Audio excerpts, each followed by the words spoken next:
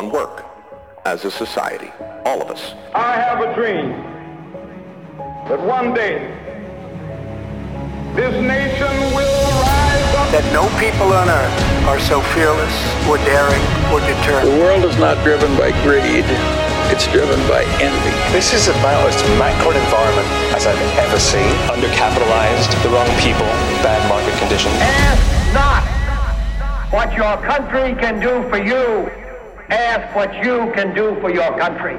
Hey everybody, welcome to the TEL podcast, where we talk to, educate, and lead America's small business owners, managers, and anybody else willing to listen into the 21st century of business. I'm Taylor Lassiter. I'm coming to you now from Washington State. I got a couple of gentlemen here. One of them is a friend of mine who I served with in the Marine Corps, and the other one I just met like 20 minutes ago. They're both farmers, born and bred up here in Washington, right? Is that right, Dallas? That is correct, yes. Okay. Eastern Washington. I told you before a long time ago that I was wanting to get some farmers who can talk about the agricultural industry on the podcast, and so that's what we're doing here today. Again, thank you for all the support for the podcast. We're over 600 plays on just 12 episodes now. So we're moving up in the world, but still rookie numbers. We got to boost those numbers up. So we're just going to get into it. We'll start with Kyle. Just tell me who you are, where you come from, a little bit about yourself, and then we'll go on to Dallas here. Yeah, Kyle Porter. I was born and raised here in a small town, Eastern Washington. My family farms around here. I actually no longer work on the farm. I left the family farm a couple years ago and took another position. I still work in the ag industry though, and it's definitely a passion of mine. And yeah, just kind of your average Joe. What do you do now? So I am my official title would be field representative, field rep. So I work for a vegetable processor and I'm out in the field managing and overseeing a lot of sweet corn acres and it's about what, 20,000 acres you said roughly right now? It varies from year to year. This year we're sitting a little under 20,000 acres. Yeah, that's crazy. Yeah, we'll get into more of that in a little bit. Dallas, what about you?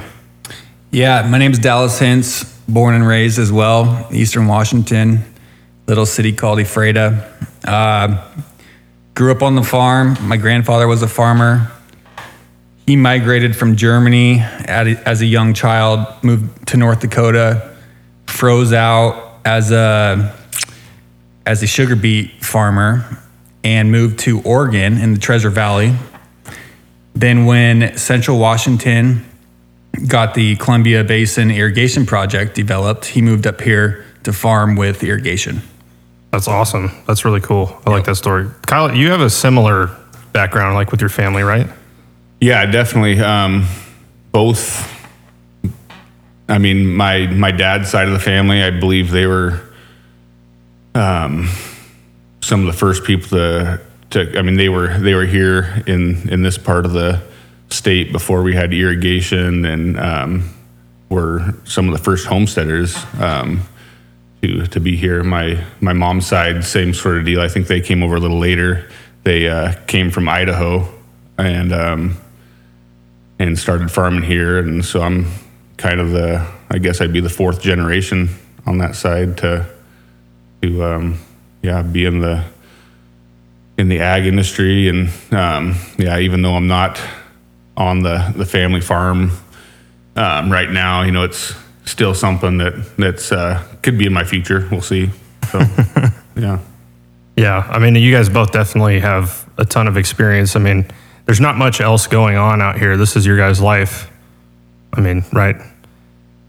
Yeah, I mean, it's this whole side of the state really revolves around right. Totally different than Seattle. Like, this is not big city. I mean, the bigger cities, Spokane, not too far from here, but yeah, I mean, it kind of looks like, you guys been to Kansas? It's just wide open fields. That's what it's kind of like.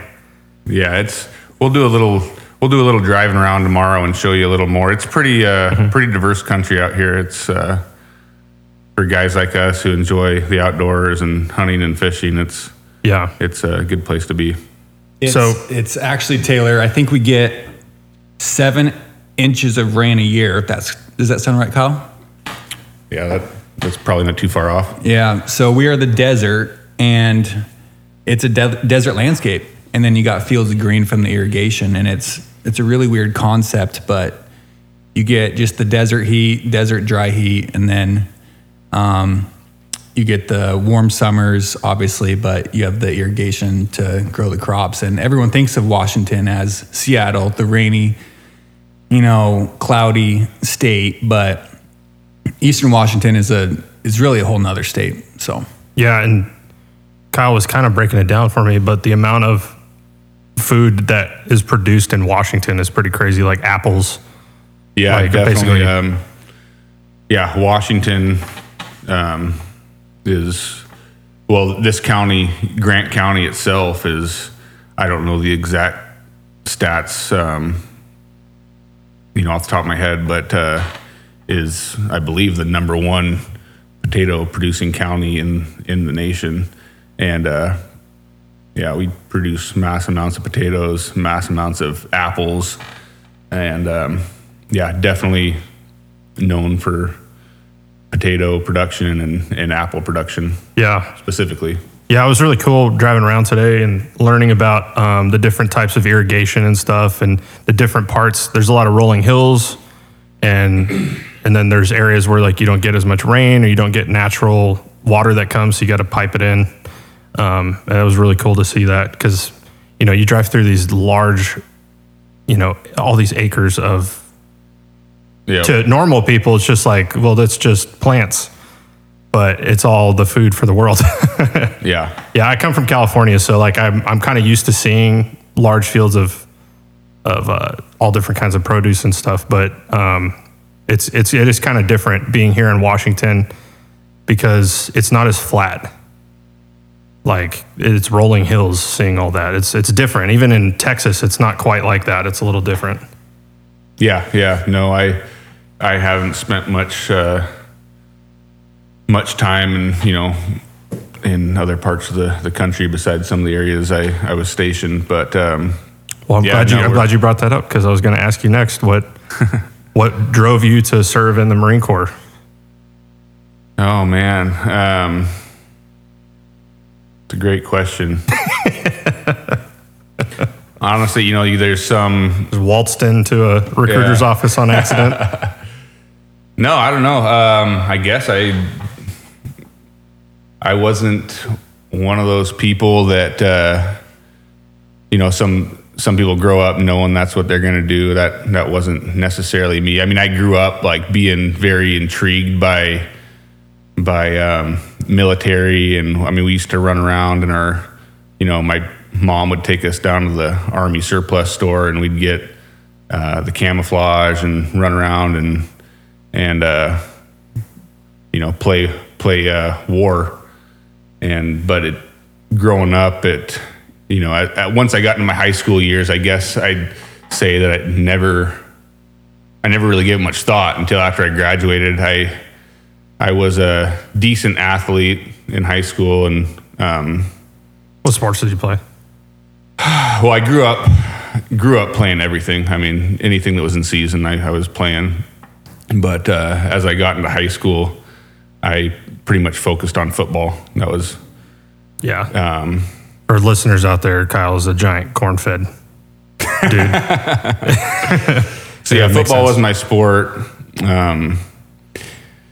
After high school, my grades were garbage. I didn't apply myself in high school. If it wasn't for my angel of a mother, I wouldn't have graduated. There was my senior year. I think I was ineligible for the first couple games, and my football coach would make me come in every morning, like an hour before school, and work with tutors. And it wasn't because I was an idiot. I didn't apply myself. I didn't care. And after graduation, I didn't have anything to do. I couldn't. My parents weren't going to pay for me to go to school, and that was probably the best decision ever, because I would have probably ended up just dropping out of college.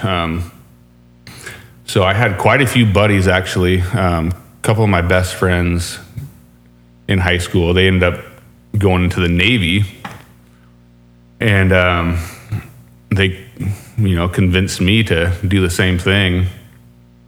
And they were like, "Oh yeah, we'll go to, get stationed in Hawaii together and party every night. This is what the recruiter told me." Yeah, it'll be just like it is now, And so I was like, "Heck yeah, I'm gonna go join the Navy with my other two buddies, and we'll all get stationed together, and it'll." But reality check, and I realized that wasn't gonna happen. So I actually had gone and signed paperwork with the Navy to go into the Navy as a CB, a construction part of the. I could see you doing that. Yeah. But anyways, long story short, I after a while I realized that all that stuff that we thought was going to happen after a couple buddies shipping off to boot camp, and that wasn't reality, and thought I would fit better in the Marine Corps. And so luckily my recruiter, the Navy recruiter, was really cool, and they were able to kind of transfer paperwork over, and within a week I was all ready to go to Marine Corps boot camp. So even like with all the war and everything that was going on, I'm sure there's a whole bunch of people that come from this area that probably joined the Marine Corps, right? Like, did you know anybody else? I had a couple friends that I wouldn't say we were real close friends in high school, but there's some classmates of mine that went to the Marine Corps, definitely. So just so happened that a couple of my best friends went to the Navy, and conned me into joining, but I came to my senses. They would have made good recruiters. Yeah, exactly. So kind of fast forward to when you and I met. We were stationed in Camp Lejeune, North Carolina together. Yep. And then you deployed to Afghanistan. Yep. You talk a little bit about just that experience deploying, going from farming to now you're... Oh, man. I mean, I was absolutely stoked. For me, it was a long time. I mean, that's why guys go in the Marine Corps, because they want to deploy and they want to get in the fight. So actually, I think both you and I volunteered for our deployment. Yeah, I remember them walking into the cage and being like, "All right, who wants to go to Afghanistan?" Because they would come in and ask, "Who wants to deploy?" Yeah. And I remember it's like, where's that a couple of dudes raised their hand, and they didn't ask like where. Yeah. And they're like, "You're going to Okinawa, Japan or something." And they're like, "Oh, dang it." Yeah. And then they came in one day and they're like, "Who wants to deploy?" And we were like, "Where?" Yeah, where? Exactly. And they were like, "Afghanistan," and like all of our hands shot up. Yeah. But there's three dudes that didn't, which blew our minds. We were like, "What?" Yeah. Why would you join the Marine Corps and not want to deploy? That's what's so cool about the Marine Corps is it's just, I mean, don't get me wrong, there's a few guys out there that aren't, but for the most part, I mean, the Marine Corps is just a bunch of hard chargers ready to go get some. But so that came up. I remember that day when they came in and asked who wanted to volunteer to go to Afghanistan, and hands were up, and luckily, I mean, I don't think everyone who volunteered, I mean, we had probably more than enough volunteers, and not everyone was at least selected for that deployment in particular, but there was a few different units that needed some extra bodies, and so we Taylor and I both, we were on forward observer teams or scout teams, scout observer teams, which they basically, we were radio operators, so we handled the radio side or the communication side for the forward observers, who basically talk to aircraft, or they talk to artillery units or mortar squads to get, fire support for whatever that mission is. But being in that small team, the radio operators actually learn FO's job too, because if the FO goes down, who else is there to do the job? So you're kind of well-rounded. It was pretty cool. We were pretty lucky to with our MOSs. I mean, I went in open contract, and at that time there were so many people going into the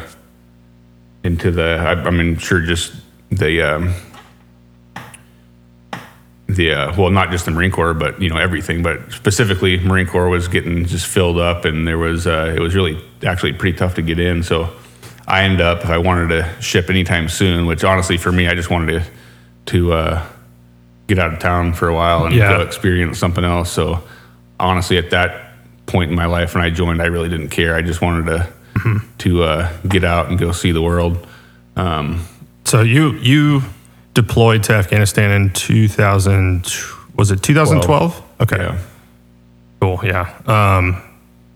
What were your roles there? Was it leadership roles and stuff like that, or were you just kind of?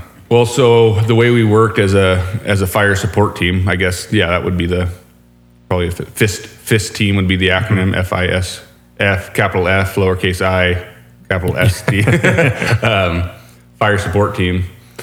It's typically made up of your RO, your radio operator. You have usually a corporal or lance corporal, forward observer. Then you have a lieutenant who's a lot of times JTAC qualified. JTAC's just a fancier version of a FO. You have a lot more say so. Joint Tactical Air Controller, I think that stands for. And then you have a FAC, a Forward Air Controller, and who's usually a captain, someone who's an actual pilot, fighter pilot. Yeah, and in our case, they would do a few tours where they're actually flying, and then they would do another tour that's kind of like a break, but they're on the ground and more command, almost like a gosh, my brain. What do you? The like air control towers at airports and stuff. They do a lot of the deconfliction in the airspace of all the aircraft and stuff. Yeah. So there's a lot of moving parts and stuff, but being on you're on the ground, out in the patrols, working with everybody, but you have the radio operator position, and then you also have to understand all of the forward observer stuff. Yeah, it's a small team, right? You're operating in a small team, which is always cool. You get very close with your teammates and your fellow service members, and but no, everyone's kind of got to know everybody's job. I mean, it's important that the radio operator is knows how to call in fire support and talk to aircraft and talk to artillery, and I mean that's really what you're doing a lot of the time. And everyone, you're working as a team, and then it's it's a lot of these guys. We train them up on the radios, because I mean if radio operator goes down, someone's got to know how to operate the radio and get communication established. Yeah, so there's the point I'm trying to make is how different that is from what you grew up doing. Yeah, no, and for everybody. I mean, right? No one grows up freaking calling in JDAMs. Yeah, right? We were talking about it in the car on the way here. Like, I was 19 years old whenever I deployed. I didn't even turn 20 until after we got back from our deployment. Yeah. And that's the majority of people that serve is 20 and younger. Yeah. And immense amount of responsibility and stuff, and it kind of makes you a man really quick. Yeah. Did you feel out of your depth a little bit when you were over there? What do you mean? Like not qualified to do what you were doing, but like given this massive responsibility? Dude, well, yeah, we were talking about it on the way over here. I mean,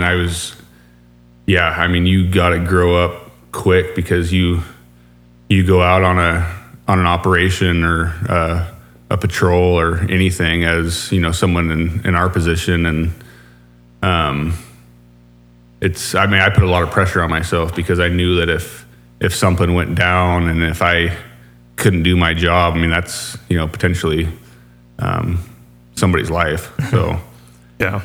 and yeah, no, I was always, not second guessing myself, but just, I understood the severity of things. And, so that, did you ever, eventually you got out of the Marine Corps, you did your enlistment, you got out a little bit early, but did you have plans after you had served to stay in longer, or did something happen that basically forced your hand where you're like, okay, I'm ready to go back home? I joined in, I knew that it wasn't something that I'd probably make a career out of. I guess I always knew that, I love home. I love where I live. And I always wanted to come back here, and knew I was, going to do, whether it was, always plan on coming back to the farm, I suppose.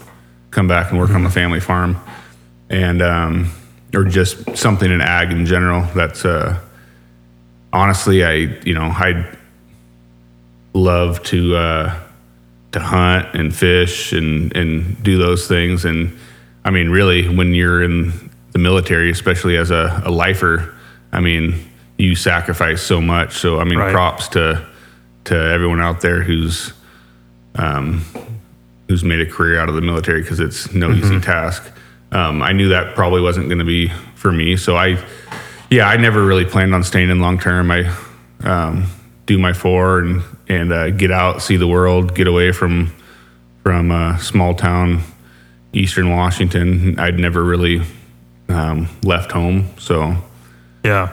For me, it was a similar thing. Although I grew up wanting to join the Marine Corps, but that was a little naive of understanding what the military really was. I saw it from like movies, and how every young boy does. You see it and you're like, oh, that's cool, you get to go shoot guns and do this stuff, but you don't see all the BS that comes with it. But it was interesting because I always wanted to get away. I grew up in the desert, and I'm like, I want to go where it rains and where there's green and all this stuff. And then we go to North Carolina, and I'm like, I really don't like humid weather. I really hate bugs. And so it gave me some perspective on what I had back home. For sure. You kind of envy some of the people that stay home, that don't join, because you're like, man, you guys have no idea what you have. Like, you know what I mean? No, you grow up in a hurry. That's for sure. Yeah. We'll switch over to Dallas. Give us a little bit of a synopsis of where you come from. And thanks, Taylor. Well, I think I introduced myself earlier, but I grew up on the farm. It's all I ever knew. I, for some reason, chose the sport of wrestling to pursue through my middle school, high school years. Ended up being pretty good. It was easy for my parents to work with me and really, I guess, give me the opportunity and time of day to make it to that kind of that next level, being that it was a winter sport and we were farmers.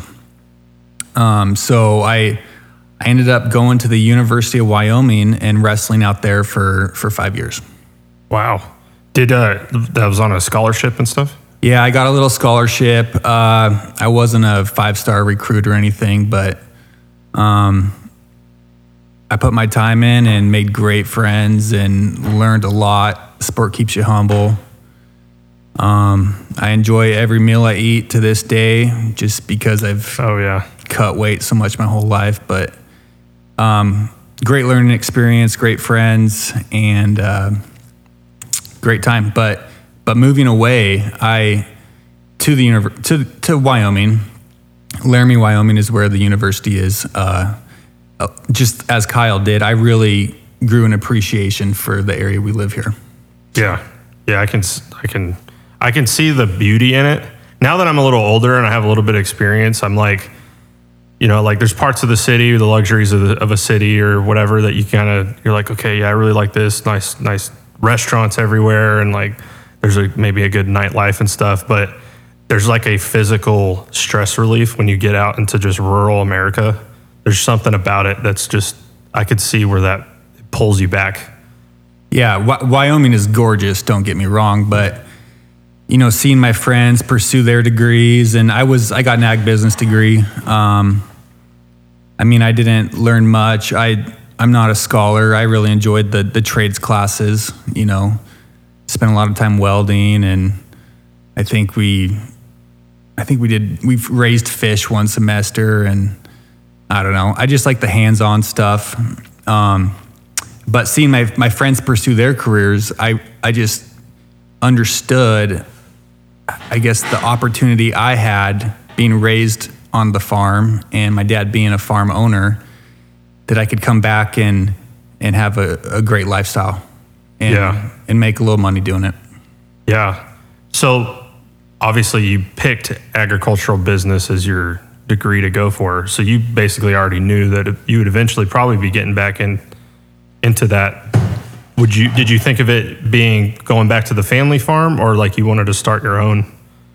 Well, ironically, my dad, he introduced me to a banker when I was 10 years old, because he said, you're gonna build your own sweat equity on your bank account, and that was his way of doing it. So they didn't support me through any of my college. I had built up, money through my younger years to be able to pay for college and learned disciplines from the business side and seeing the numbers and putting that sweat equity in where you get back what you put in and really caring about what you're doing and your job. Yeah, that's a whole different ball game than just being the grunt in the field, because as much as you might want to be the dude in the field up there with the boys, maybe.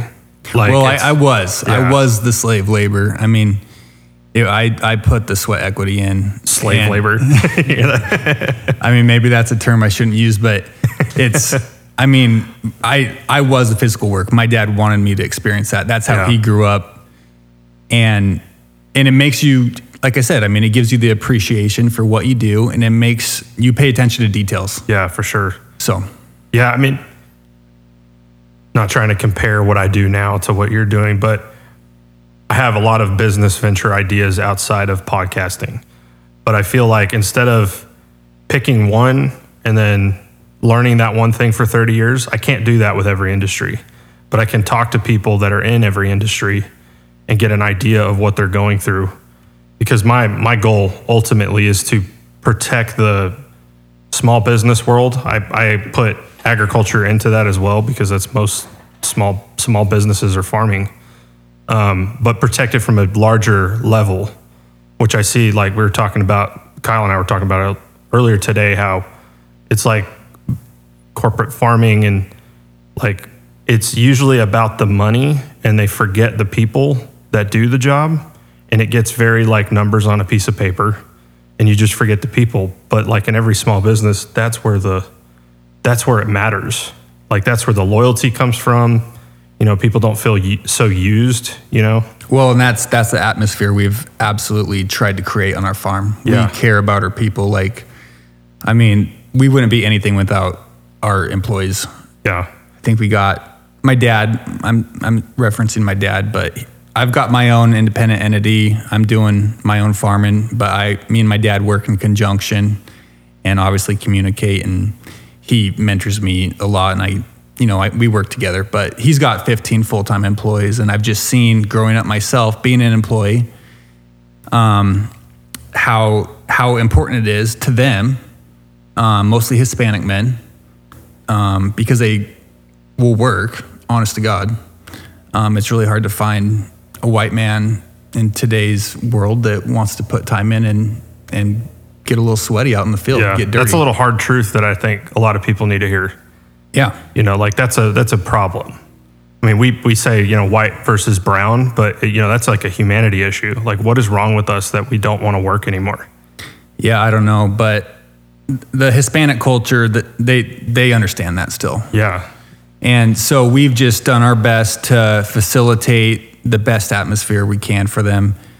and we truly love them, and they love us, and it's a great relationship. We, I think that the most important thing is to have a good communicator. Being the manager we have is bilingual, and that makes a huge difference, obviously. Yeah. But that's great to hear, though. I bet it probably sucked when he was telling you, go work, go do that, go get out there.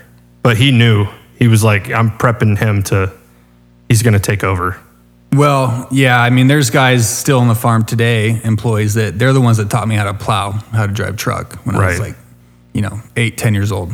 Yeah. So being that they've saw me grow up on the farm, I guess, and put in that grunt work, then it gives them a better appreciation. Yeah. To earn some respect. Yeah, respect me. Yeah, it's so valuable. A lot of that kind of leads into a leadership thing, but a lot of my knowledge of what bad leadership or what good leadership is by being under bad leadership. It's like when you're the guy at the bottom, you know what works and what doesn't, how to talk to different people from different backgrounds and stuff, and how to ultimately manage this whole thing. And I think that's awesome that your dad actually made you do that, even though it probably sucked.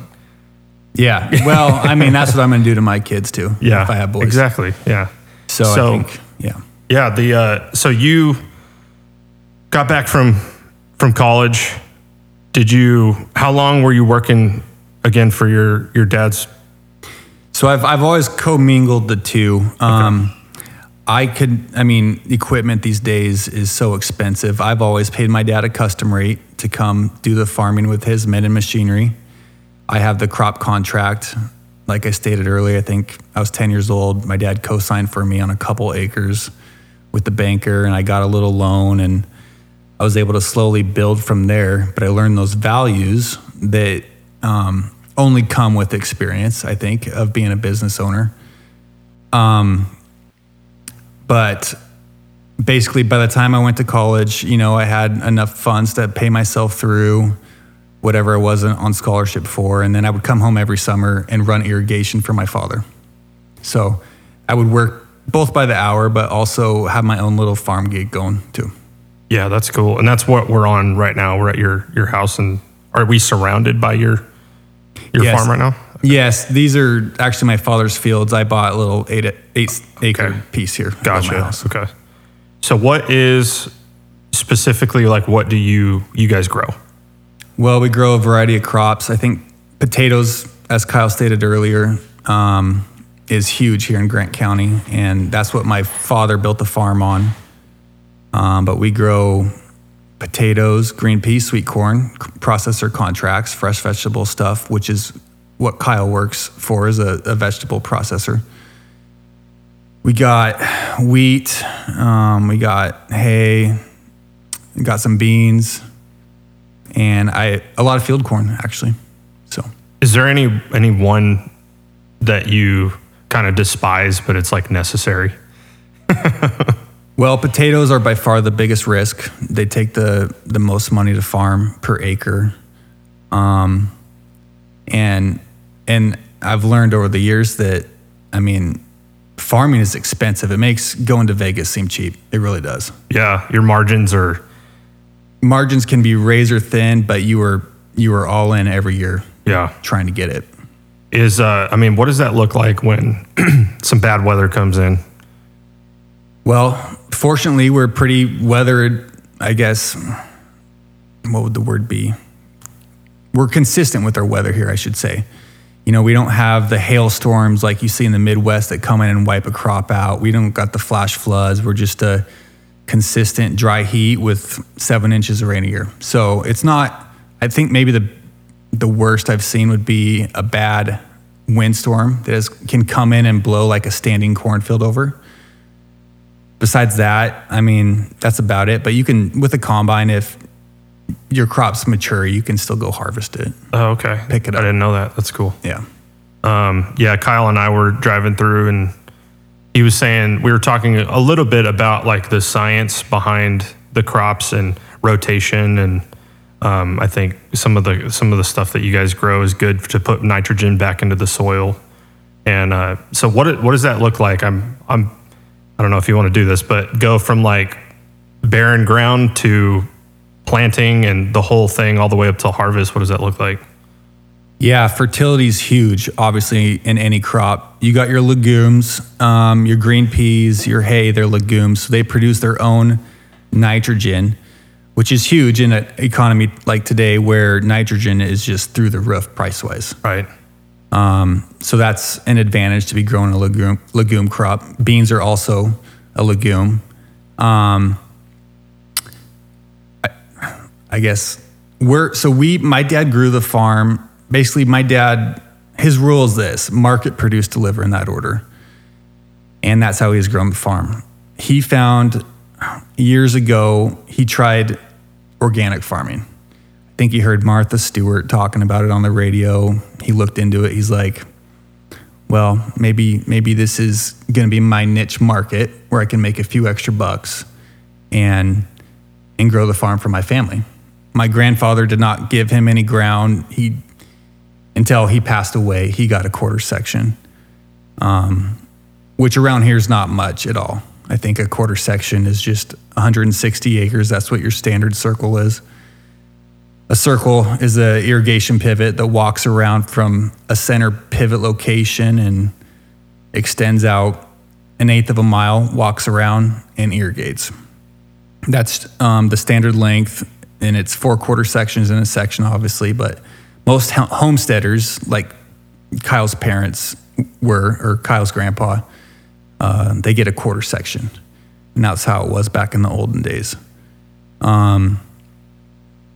So organic farming, I don't remember where I was going with this, but Your grandpa, the market produce deliver, right? Yeah.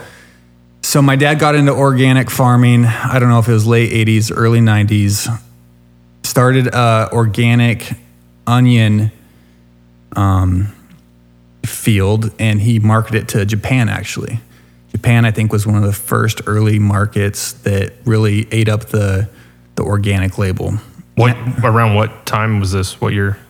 I think it was early 90s. I was very young. Okay. I was born in 89, so yeah, probably early 90s. Okay. Anyways, that opened his eyes to the potential and the growth that this is going to have. Long story short, I think we're about probably 75% organic now, and the nitrogen aspect of it is you can't have. It comes from chicken manure. A chicken manure has the highest rate of nitrogen per pound of poop, and for that specific nitrogen number, you find that in chicken manure. If you're chasing more of a potassium or phosphate number, then you turn to cattle manure. So an average corn crop, I think, takes 300 pounds of nitrogen to grow, and that essentially converts to 10 ton of chicken manure per acre.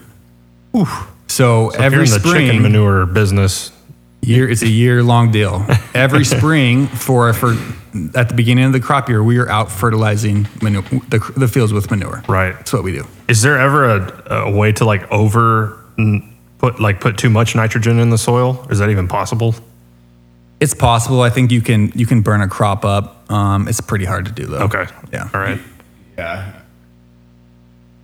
No, I guess, it would be probably pretty hard to do with something like manure, but you do see accidents happen when you're putting on synthetic nitrogen.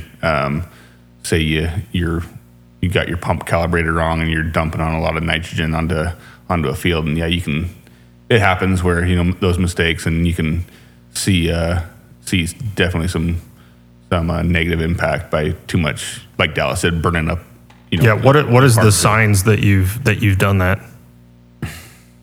Oh, just discoloration, stunted growth, and a lot of times it'll come out of it, but depending on how bad, you could potentially ruin a portion of your field if you screw up an application. Okay. Yeah, so as an organic farmer, and to maintain an organic label, you were not allowed to use synthetic fertilizer. Right. So that is why we turned to the manure program. Okay. Yep. Yeah, I know there's like a I don't know if it's coming from people's distrust of like the government and stuff now, but when it comes to like anything you put into your body these days, everybody's like hyper focused on organic and like what is approved by the government, what isn't, is that even trustworthy? But you like the flip side of that is you see everything's greenwashed now. You go into the grocery store, everything says organic. So what makes it like legit organic?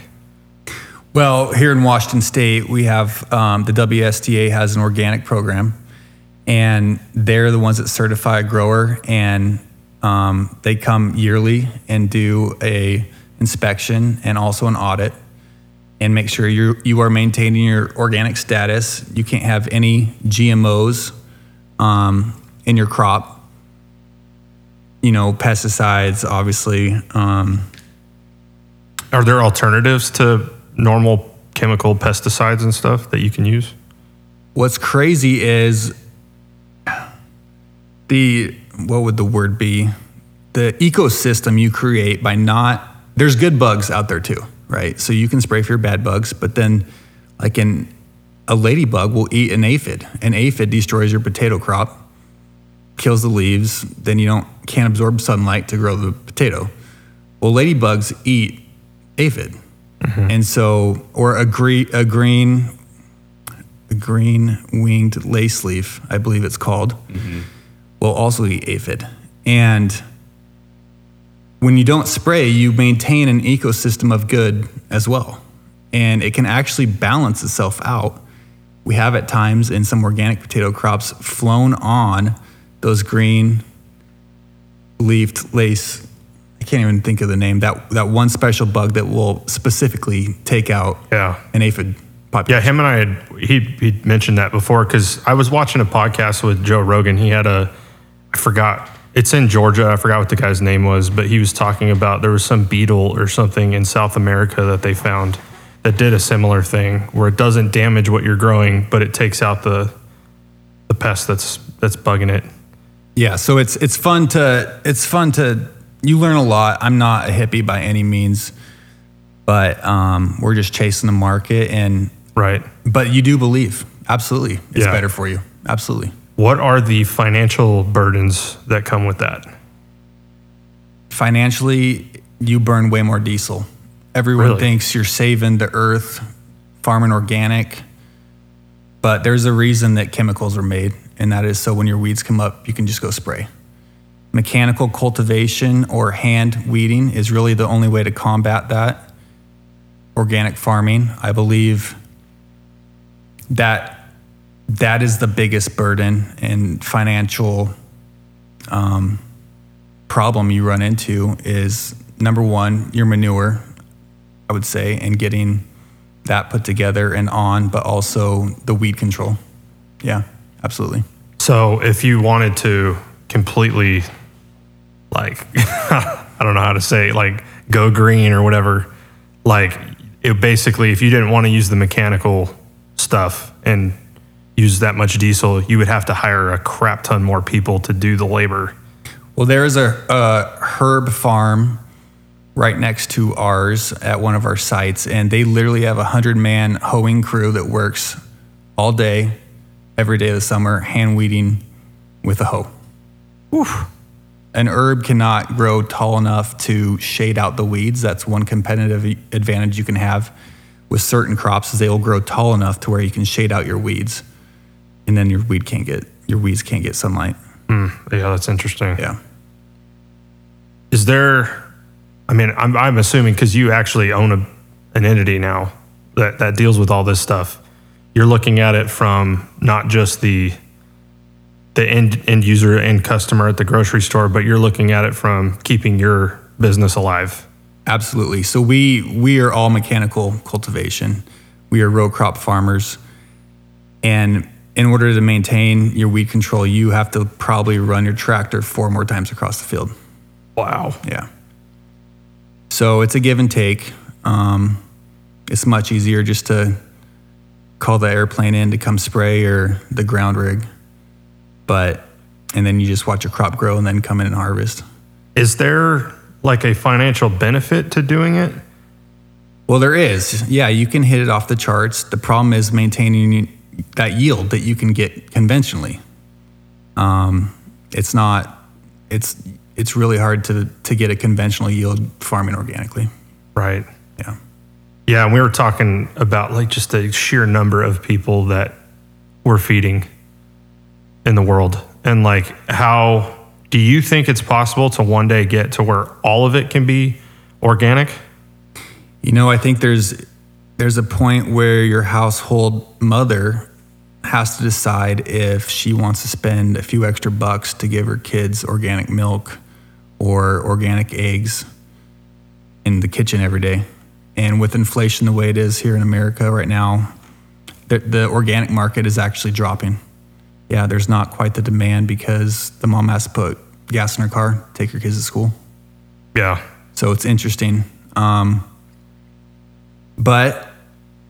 I don't know. That's a great question. What usually follows that? Is it like a government subsidy to keep it alive, or?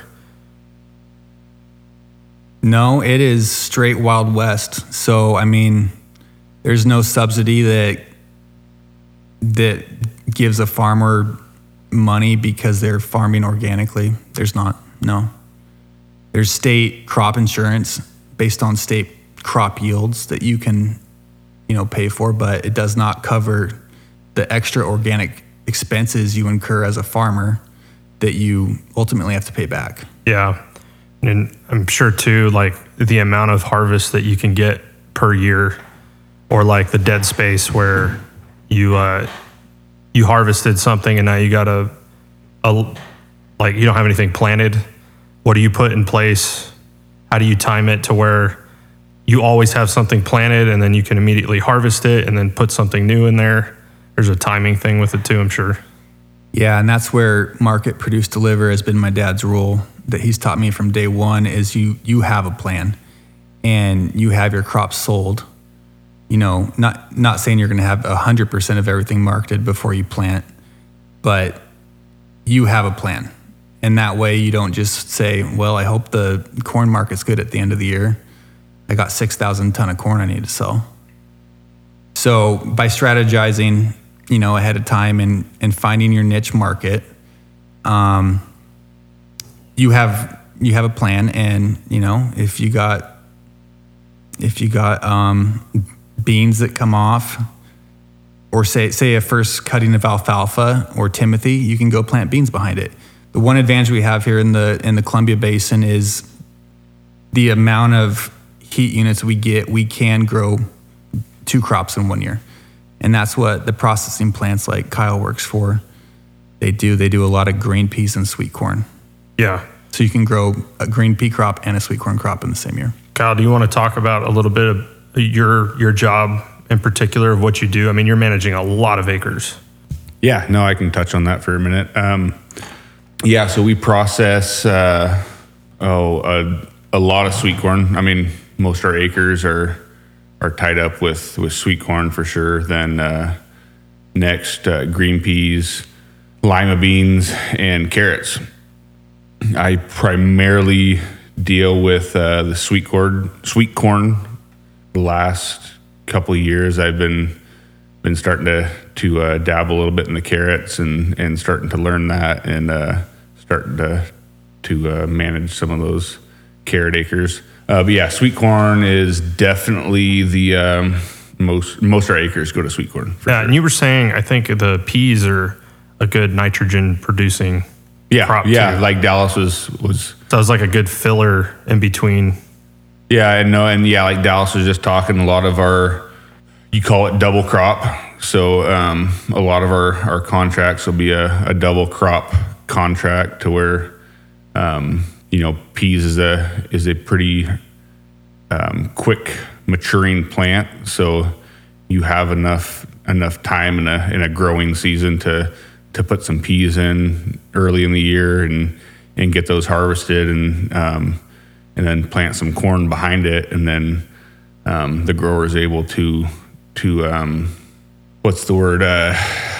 utilize their acreage better, really. I mean, and make more money on a per acre basis by getting a double crop. Right. contract. I know one of the things that people have questioned about in as far as like nutrients or whatever in our food, like even though you're growing it, how much is it actually is nutritious? And they talk about monocrop agriculture kind of destroying the soil and stuff. But it sounds like, at least in your position, I mean, some of the farms that you deal with are organic, but not all of them. Most of them aren't. Yeah. No, we definitely do. Honestly, off the top of my head, I couldn't tell you our organic acres, but yeah, definitely conventional outnumbers. Yeah, but it sounds like you guys, it's not really monocrop though.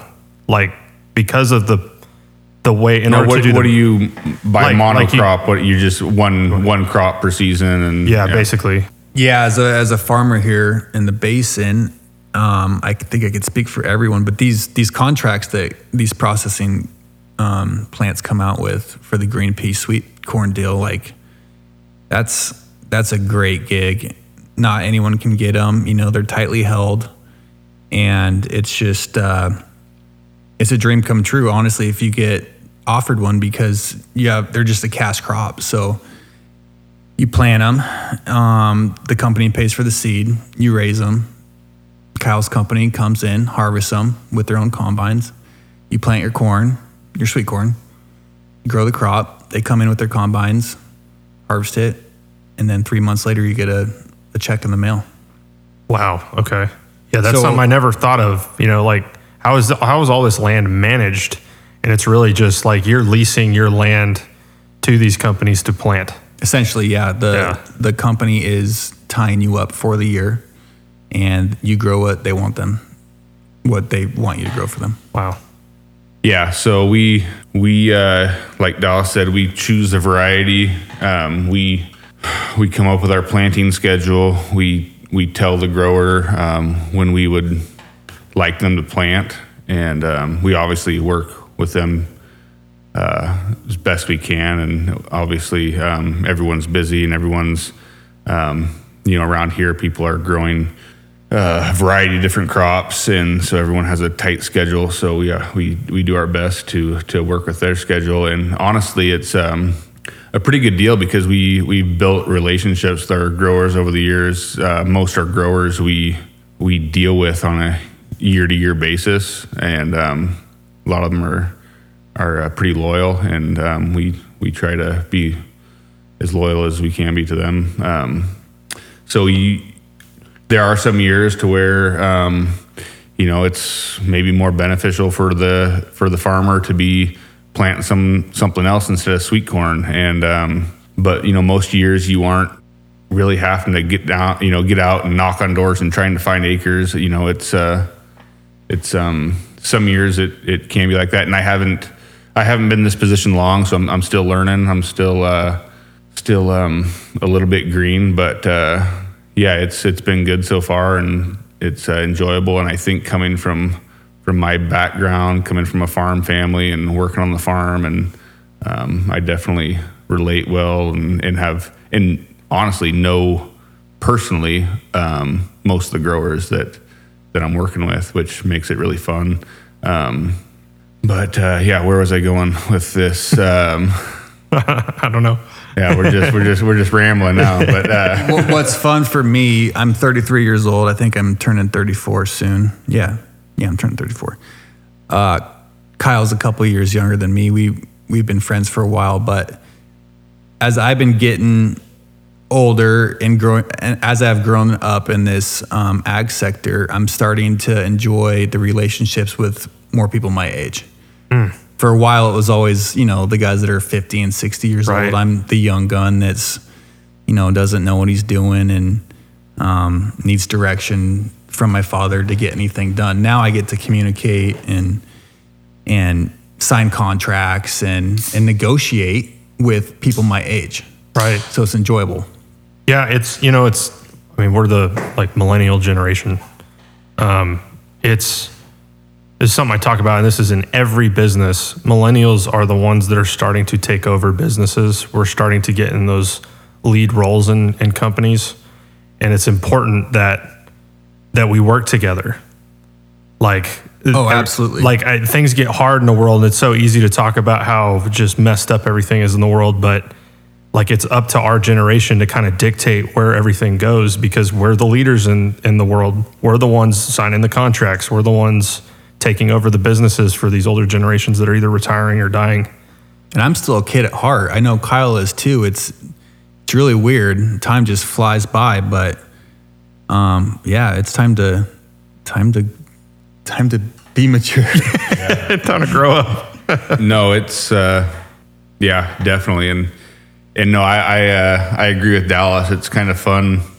I mean, you hate, turning 30 sucks because everything hurts. Everything hurts. And Dallas, coming from the athlete side of things, he can relate. We can obviously relate, beating our bodies up and do the military stuff. And but no, it is fun growing older and taking some responsibility. And like Dallas says, starting to work with people and it is cool seeing younger people step up, because that's honestly agriculture in general is we need the next generation to step up. There's a lot of opportunity out there. There's fewer and fewer people going back to their family farms and carrying on the legacy. And so we definitely need the younger generation to gain some interest in ag and not just farming. I mean, there's so many opportunities in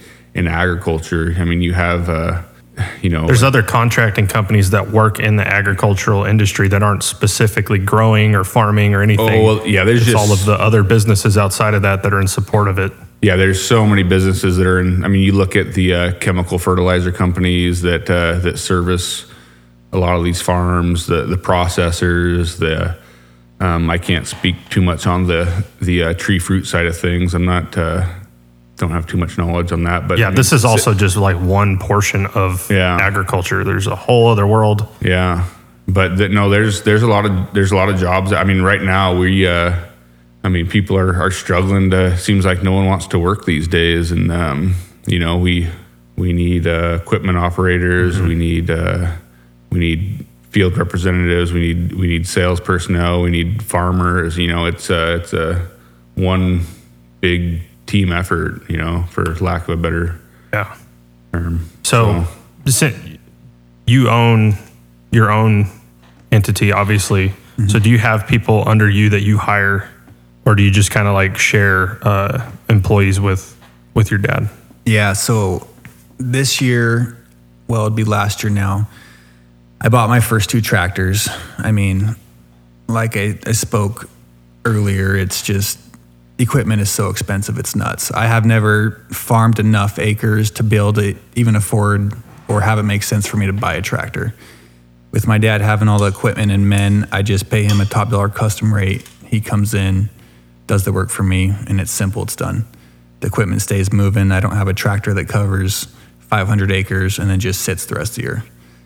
You got to keep your tractors running to make them pay. So I personally do not have anyone on my payroll right now. What I've been actually doing is just using my equipment that I have currently now, as of this last year, and putting my dad's employees in them.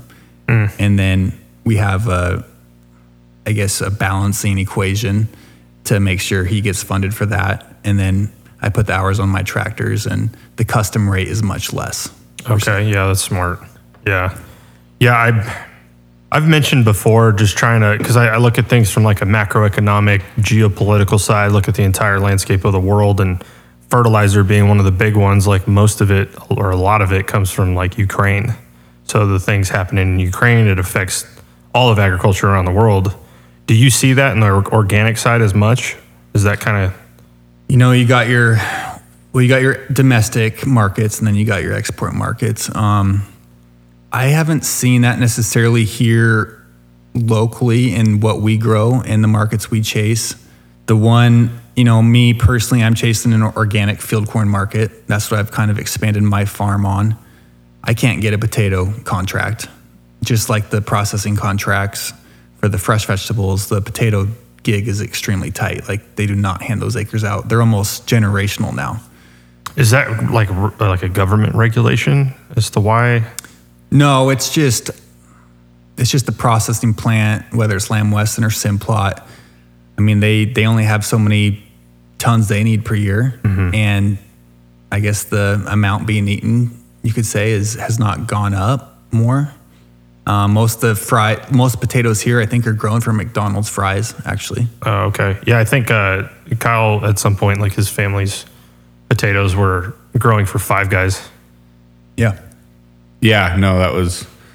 I remember being in Jacksonville when we were still active duty, and going into Five Guys, and they got a pretty cool deal where they have their potatoes on display, and on their whiteboard they put out the grower or the farm where those potatoes came from, and from time to time we go in there and see our family farm on the whiteboard, and all the way in North Carolina, the complete opposite side of the country. So that was that's really cool. I mean, you guys, we're talking about the lack of interest in people wanting to work in this industry or the trade industry and stuff like that, but it's probably things like those where you just have a sense of pride.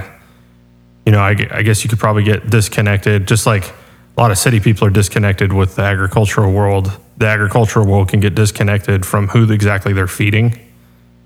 You're putting in all this work and stuff, and it's kind of a unrecognized, like no one's saying thank you. You know what I mean? But something like that, you're like, wow, I'm actually. Yeah, no, you definitely, coming from farm families and just seeing the, the blood, sweat, and tears that have gone into building these farms, and you take a lot of pride in it, and I mean, I'll always, cherish those days working on the family farm, and maybe, still could be in my future. We'll see. But, I mean, nonetheless, that you learn so much by working on a farm and by, growing up around agriculture, and it teaches you life lessons that you can't put a price tag on, for sure. Yeah, you were saying you're like a jack of all trades. No, to be a farmer, man, you gotta be an electrician, you gotta be a plumber, you gotta be a hydraulic expert. I mean, you gotta know how to fix things in a pinch, and get by in tough times, and a lot of take a lot of pride in it, no doubt. This question's more, I guess, for Dallas, but when you decided to do, or your dad decided to do organic stuff, was there a moral thing behind it, or was it's simply just there was like an emerging market where more people were looking at organic stuff? Yeah, I think when my dad started farming, your operating money was 20%. I mean, today you can get money and it's high today, but you can get operating at 7%. But I think for him, it was more just making the few extra dollars on the sales side that intrigued him, rather than maybe the health benefits, I would say. Yeah. Do you notice, like, I feel like whenever I go and I eat organic or I don't eat organic, I notice a difference in the flavor of it. I don't know if that translates into like nutritional value. Yeah, I would definitely say there's something to that. We have a cattle ranch as well, and when we grill up a steak from one of the cows on the ranch, I mean, I swear, I'm not even being biased, and they're a GAP certified cow. It's not organic certified, which means no hormones, it's non-GMO, has to eat all non-GMO food. We tried the organic deal on the cattle as well. However, the organic label and market for the cattle gig was simply grass-fed. Everyone that wanted an organic beef wanted it to be grass-fed. Well, you can't put weight on a cow feeding it grass. You need to feed it corn. Oh, yeah. And when you only feed it grass, there's no fat on a cow.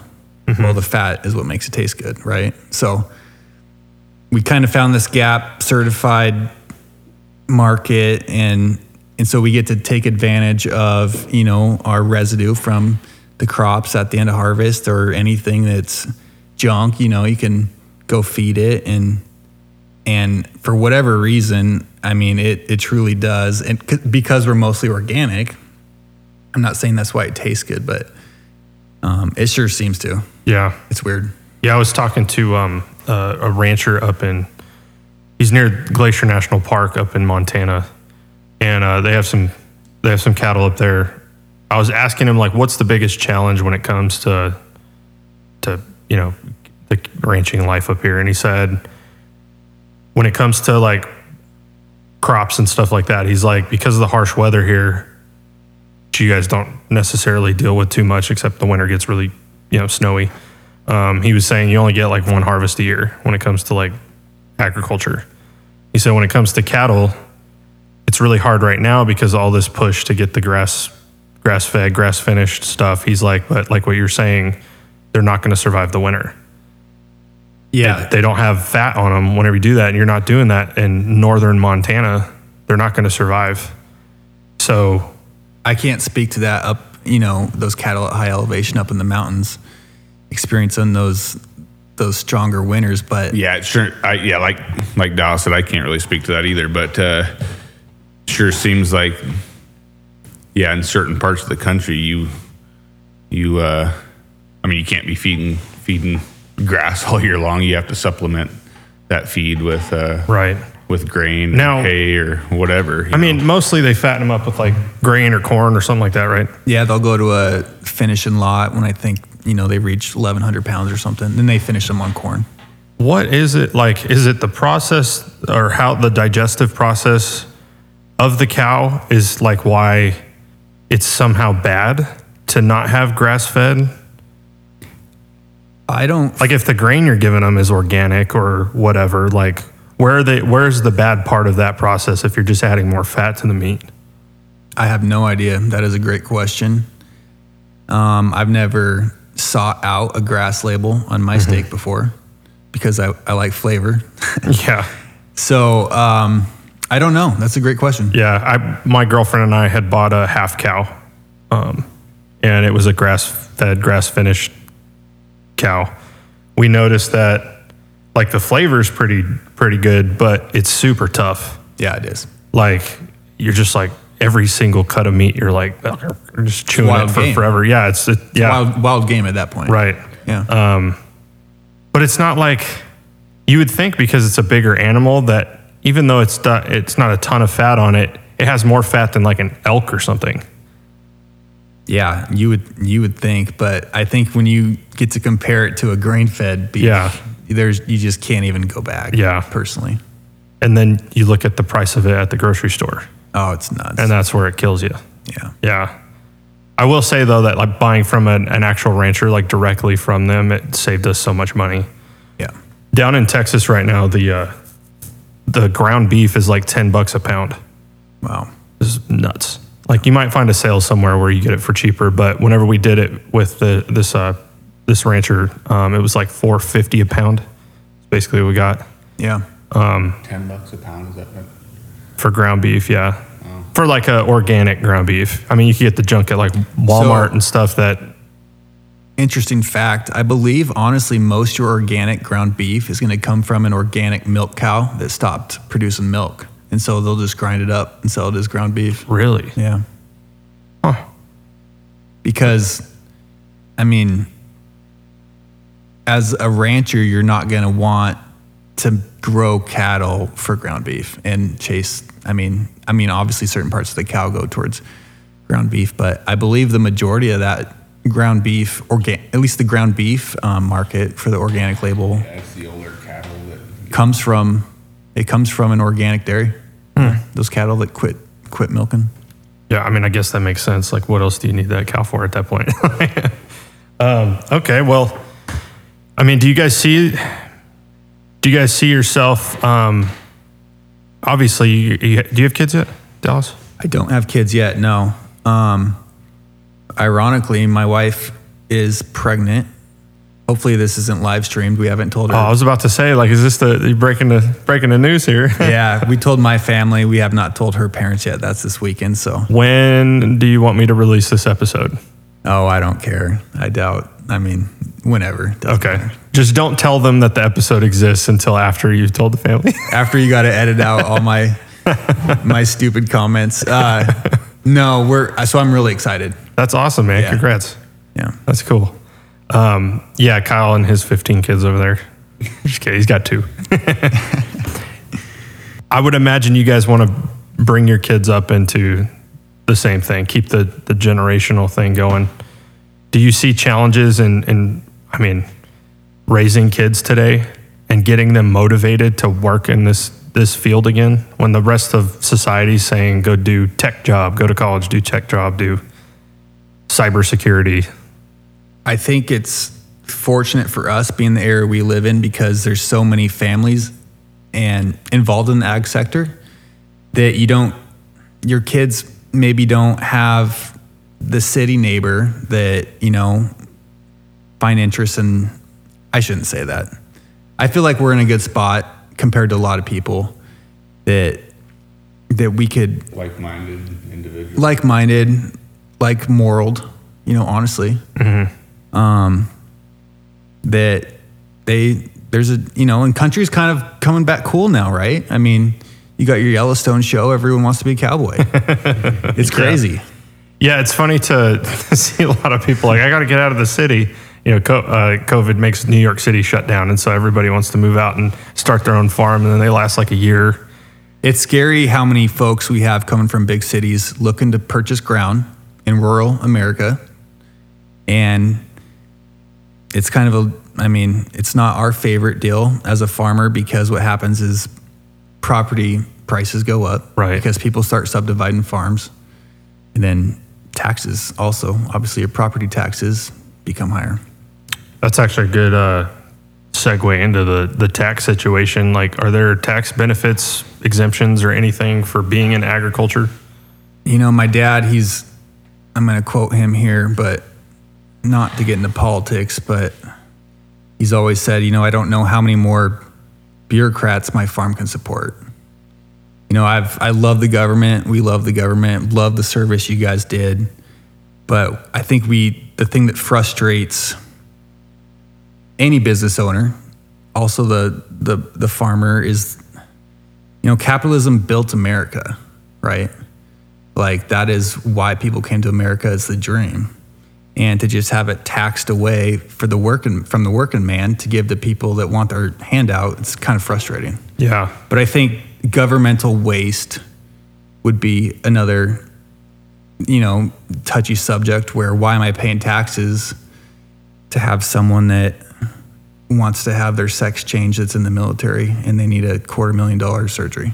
Well, the agricultural world is like struggling. Yeah. Yeah. I was telling Kyle that in California, it was, there would be like some kind of ag exemption to somebody's farm or something out there, but California would raise the taxes to a point where like it didn't matter. You're still paying such high taxes that it pushed so many people out. You go through Central California right now and like one for sale sign on a farm after the next.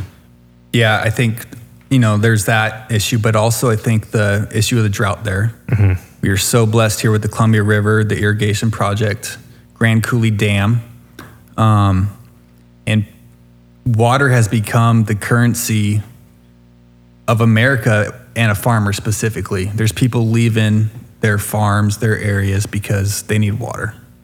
Do you notice like a climate change thing that is being blasted everywhere? Do you notice that at all? I swear, every time everyone talks about global warming, we have a snowstorm hit or something crazy and it goes the opposite way. Well, I know like California just got record rain, record snow, and yeah. I'm not a scientist, but I personally haven't. Yeah. Yeah, I'm on the same way. I mean, global warming, I don't know. I mean, climate change, of course. I mean, climate change is... it's always changing. Yeah, it's always changing. And you're going to have swings. And things are going to fluctuate. So, but I'm not. You're not seeing it on your end, on the ground. It's not affecting you any different than any other change in the climate before. You just roll with the punches. Yeah, and honestly, I mean, I guess I didn't. It does seem like years ago, like when we were younger, we had some bigger snows out here and things like that. But I don't. As far as how it affects the ag, I don't know. I mean, I'm not. Don't have enough education, or I don't know. I'm not knowledgeable on that, I suppose. I think here locally, being blessed with irrigation, we get to control our climate, right? So we're just the desert, and when we need water, we go push a button, and our circle turns on. So watching the early spring rains to get the wheat started, or that midsummer rain to keep stuff from burning up in the dry land, we get to just push a button. So we're fortunate. And I think that makes us oblivious maybe to any, I guess, climate change that could be happening that we don't notice. Well, I mean, it's really easy to push this end of the world scenario to someone that's going through a drought. Yeah. I can definitely see that. Oh, no, yeah. I mean, if anything, at least in the last couple of years, we've had some real late winters. I mean, last year, Dallas, I'm sure you remember, we were getting snowfall in April, and we were, guys were planting corn and potatoes, and we had, 3 inches of snow, and it was bizarre in that, that obviously affects things. I mean, when you have seed in the ground and you have, so many amount of acres you have to get planted in X amount of time. You have to, when the calendar says plant, you got to plant, and weather can definitely still screw with things over here, even though we are blessed with fairly consistent weather. But like an issue we ran into last year, having that late winter, we had seed in the ground, had cold temperatures, and the seed just sat there for weeks until it germinated. And then you have fields that were planted weeks apart all coming at once, and you can see how that is a problem come harvest when you have to get stuff off in a timely manner. Only so much equipment, only so many people so much plant capacity, and you can only take so much at one time. And and another thing what we do deal with here in some years is extreme heat. Like it can get we can have 100 plus degree temperatures on days on end, and when you're growing green peas, they're a finicky crop. And like Dallas is saying, it's not as risky as growing potatoes, but they're fickle. And you get a few days of 110 degree weather and some 10, 15, 20 mile an hour winds, and that comes across the county like a blowtorch, and it can ruin a pea crop real quick. So that's just it's a risk. Farming's a risk in general. It's like Dallas said, it's farming makes going to Vegas look cheap. You're risking a lot, and you're putting a lot on the line to feed your family and feed the world. Yeah, it seems like the way that you're laying it out, how each farm, they basically have the land and they kind of lease it out to the companies that are planting and harvesting and all that stuff, and then you go to the processor. And have you ever had a harvest where you go to the processor and they don't accept it? Yeah, Kyle can speak to this too, but there's I mean, like last year, I believe it was, there was so many crops that became mature at the same time, they couldn't all get harvested. So there was farmers that just got their crops bypassed. Yep. That's got to be a kick to the dick. Yeah. Yeah, no, for sure. And that's the worst call in the world you got to make to a grower and tell them that, hey, there's, we can't get to your crop in time. We got X amount of acres in front of you, and we've done the sampling, and this stuff is, looking like D grade. We aren't going to be able to sell it, and got to go around you. And yeah, unfortunately, that's just the nature of the beast. Are there any like options for those people to still use that in some way? Yeah, I think peas. I don't know. Dallas might be able to speak to this better, but you could a lot of that could still go to feed. To feed cows, and guys will, I think, go through there with like you would a hay crop and swath it and bale it and still get something out of it, and that's not to say, I mean, there is in a lot of these contracts, you get bypassed, you're still getting some money from the processor.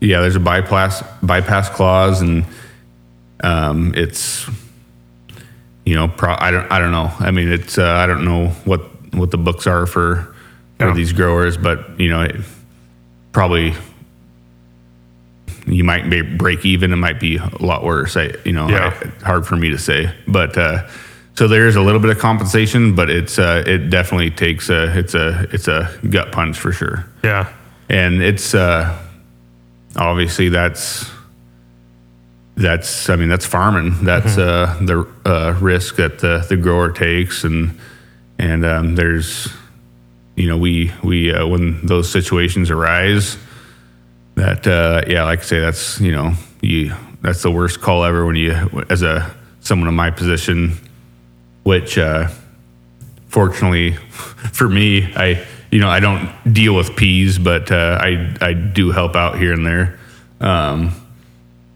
Corn is not nearly as finicky. It's a pretty what's the word?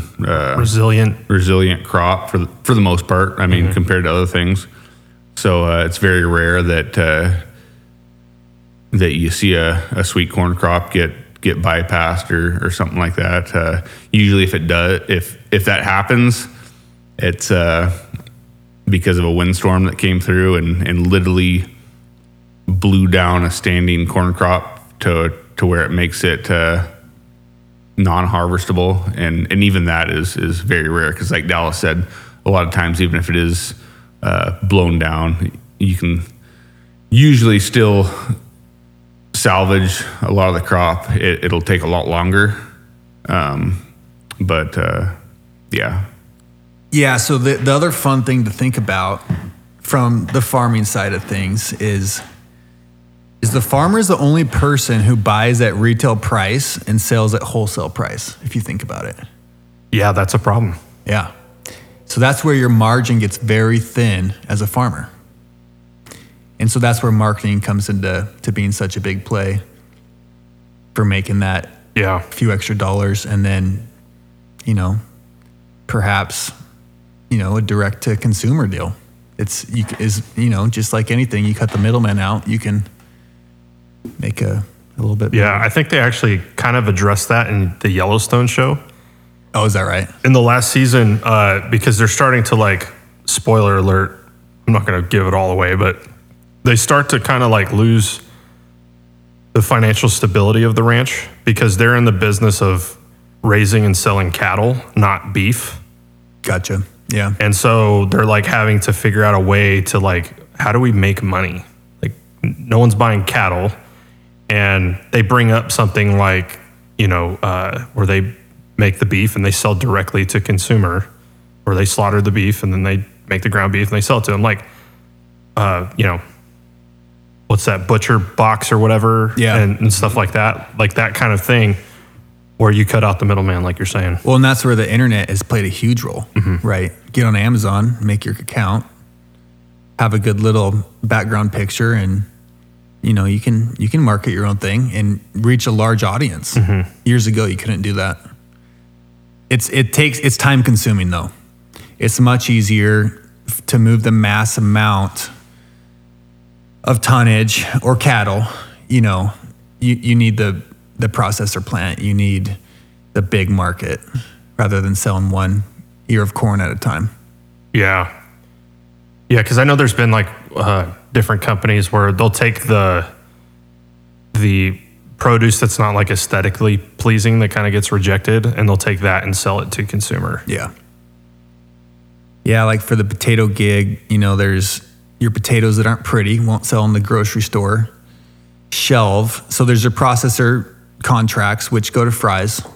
Then you got your fresh pack potato contracts, which generally, honestly, there's no contract. It's just open market.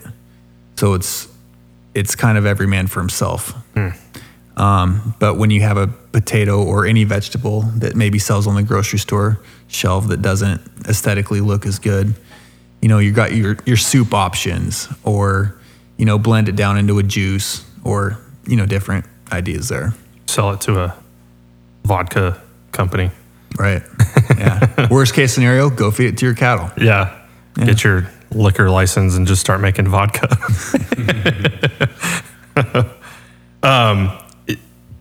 You wanted to talk a little bit about the organic side and kind of like go more in depth about what you meant exactly, kind of clean it up a bit. Yeah. So, you know, as far as how the crop year goes from the farmer standpoint, you know, you go spread all your manure, get it plowed in. There's a urea effect, they call it, where your wet or raw chicken manure needs to be captured or put underground by a plow immediately, and that way it doesn't volatilize. So you capture your nitrogen by turning it under quicker. So we're set up to where we basically have to be able to farm a field a day, to where we can go spread a field a day, we can plow a field a day, we can plant a field a day, we can harvest a field a day. That's kind of our timeline. Organically, you can't spreadsheet farm. I think the most important thing for any farmer, honestly, is that you got to have your shovel and your shadow in your field every day. You can't, it's not a remote job. You don't get to sit in Hawaii and do your FaceTime with your cornfield and your employee and say, well, looks pretty good, let's turn the water on. I think that's the most important thing that my dad's taught me, and how you can really take control of your crop yields and crop health. And those characteristics, I believe I developed and my dad developed from organic farming, more so than your conventional farming. You can't, because you have to know where your weeds are at more than anything. You don't have seed treat on your seed. You got to know where your seed's at. You have more potential to rot, to bugs. You have to know where your crop's at. And I think that's, from organic farming, that is what translate to, I guess, the success of my farm personally, through the values my dad has taught me growing up as he chased an organic market.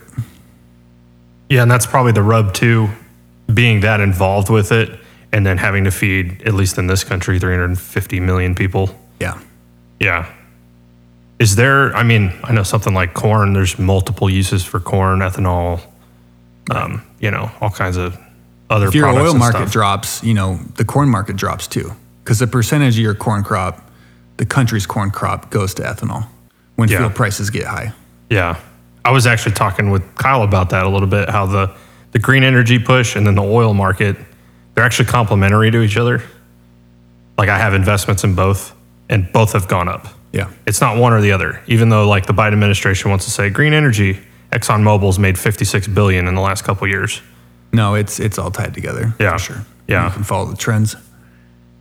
Do you look at world markets in that aspect, or do you only keep it kind of local? Do you look at how other events in the world and politics and stuff around the world is affecting the market here in Washington. I do. I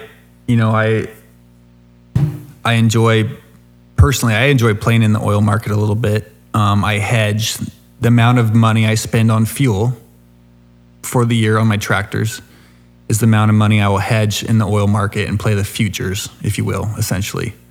That way, you're always a happy medium, right? So if your diesel price jumps, but you bought the fuel cheap, you make money, but you're going to pay more when you get the diesel truck to come out to fill your tank up at the farm shop. So you find that happy medium where you're hedging your bet. Yeah, that's smart. You got the organic deal is very niche. So I think world market wise, you maybe don't see it as much. But absolutely, I pay attention. Do you guys have any serious competition with like other companies or other countries like China and stuff like that? I remember one year, I swear, and I think there was corn coming in from foreign countries that maybe don't have the organic certification status or strictness that we do here in the States, that they were pushing corn into an organic field corn market that was not organic, and then therefore dropping the market huge. Yeah. I think it was coming out of Turkey, if I remember right. It was interesting. I wonder if that's part of the whole greenwashing thing that happened. Or like there's stuff that it just says organic, but it's not really. Or it'll say like all natural and people think that that's organic. Oh yeah, there's so many tricks to make you feel good. Yeah. Lost my train of thought. You guys think aliens? Crop circles? I know the circles that are formed on the ground here locally are from the irrigation pivots, not from aliens. I can tell you that. Kyle, when you got out of the military, what did that transition look like for you? Going from farming to 1,000 miles an hour deployments, military life, back to farming. What did that look like?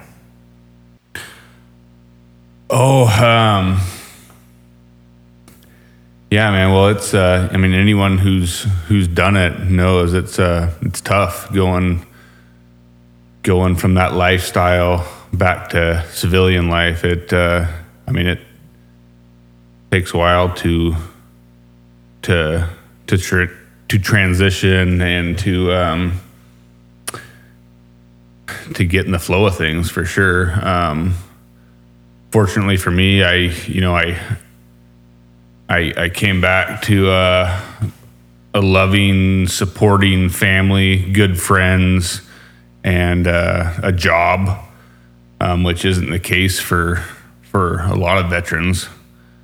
A lot of guys get out and have no place to go, no one that understands them, and so I was very blessed in that aspect that I came home to a supportive family, supportive friends, and supportive community.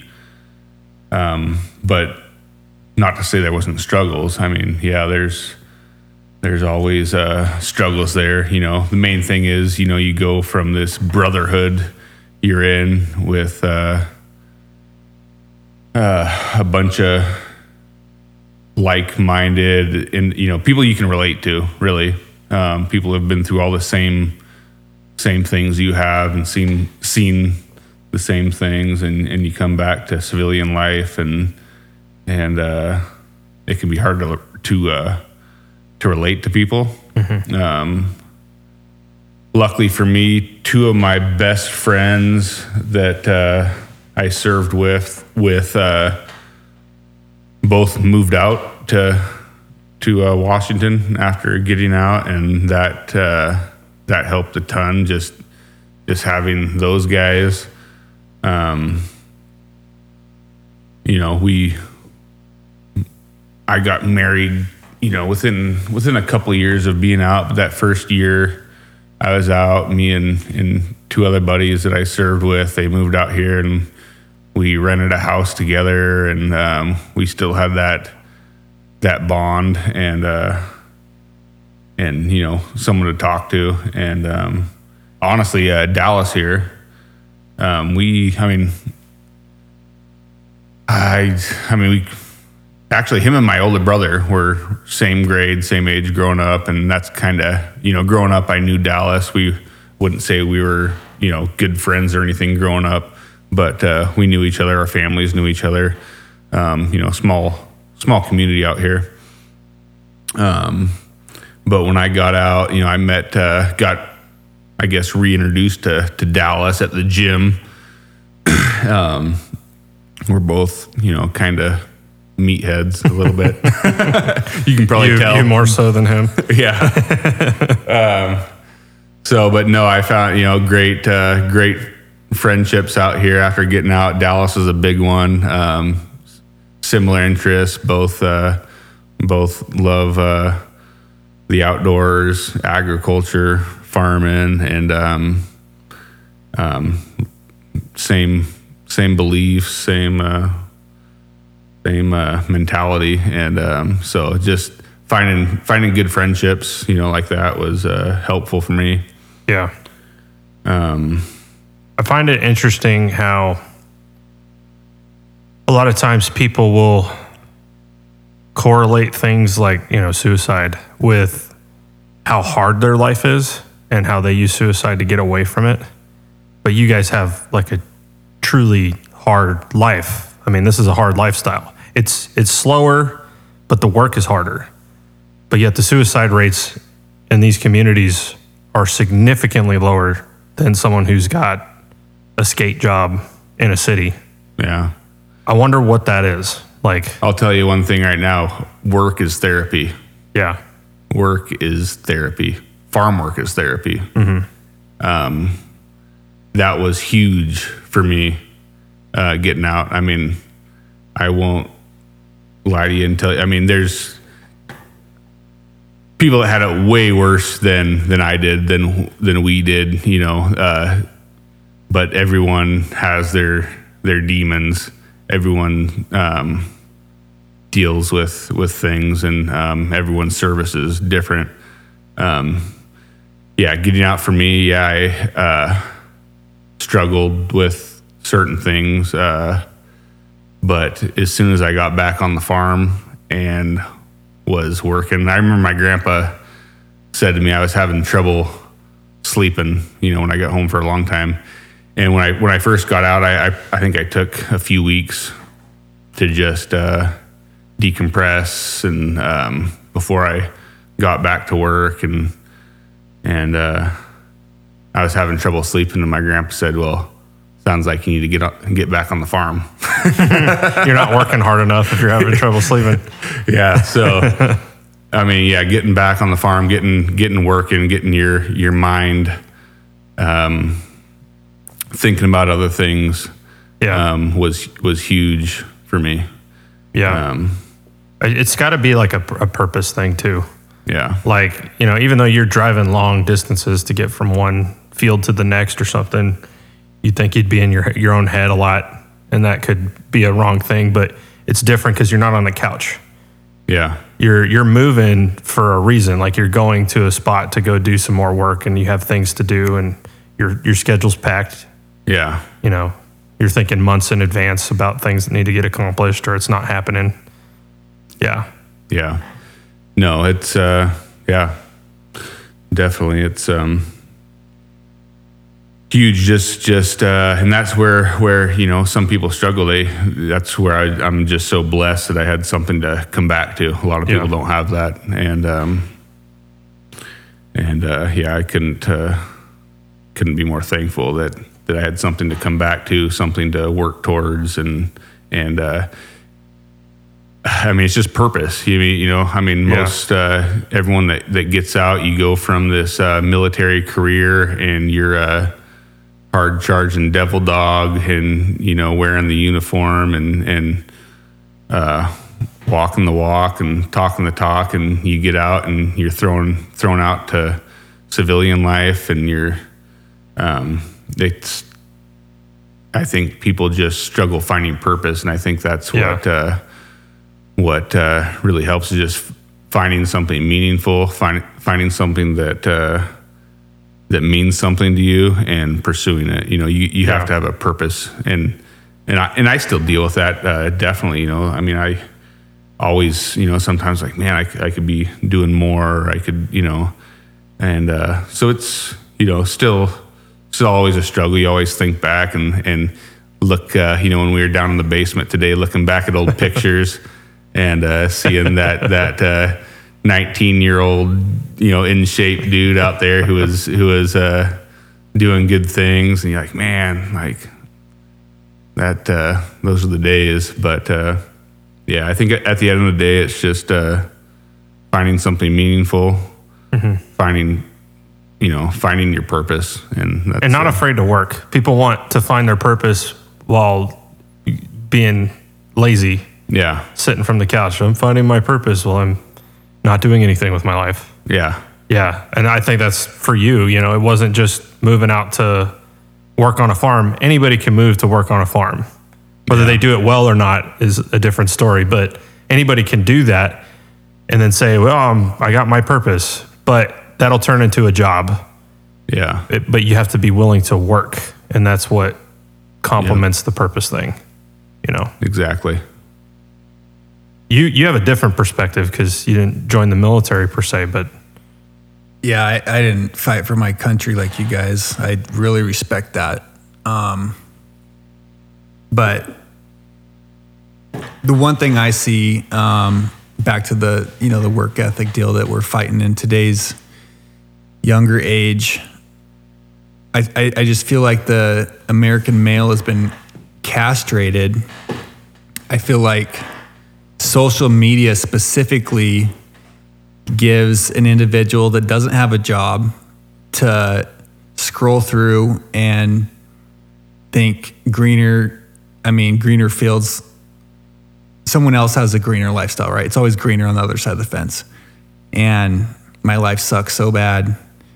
And they just, I don't know. I honestly feel like the social media aspect, I really do think it adds to a suicide rate.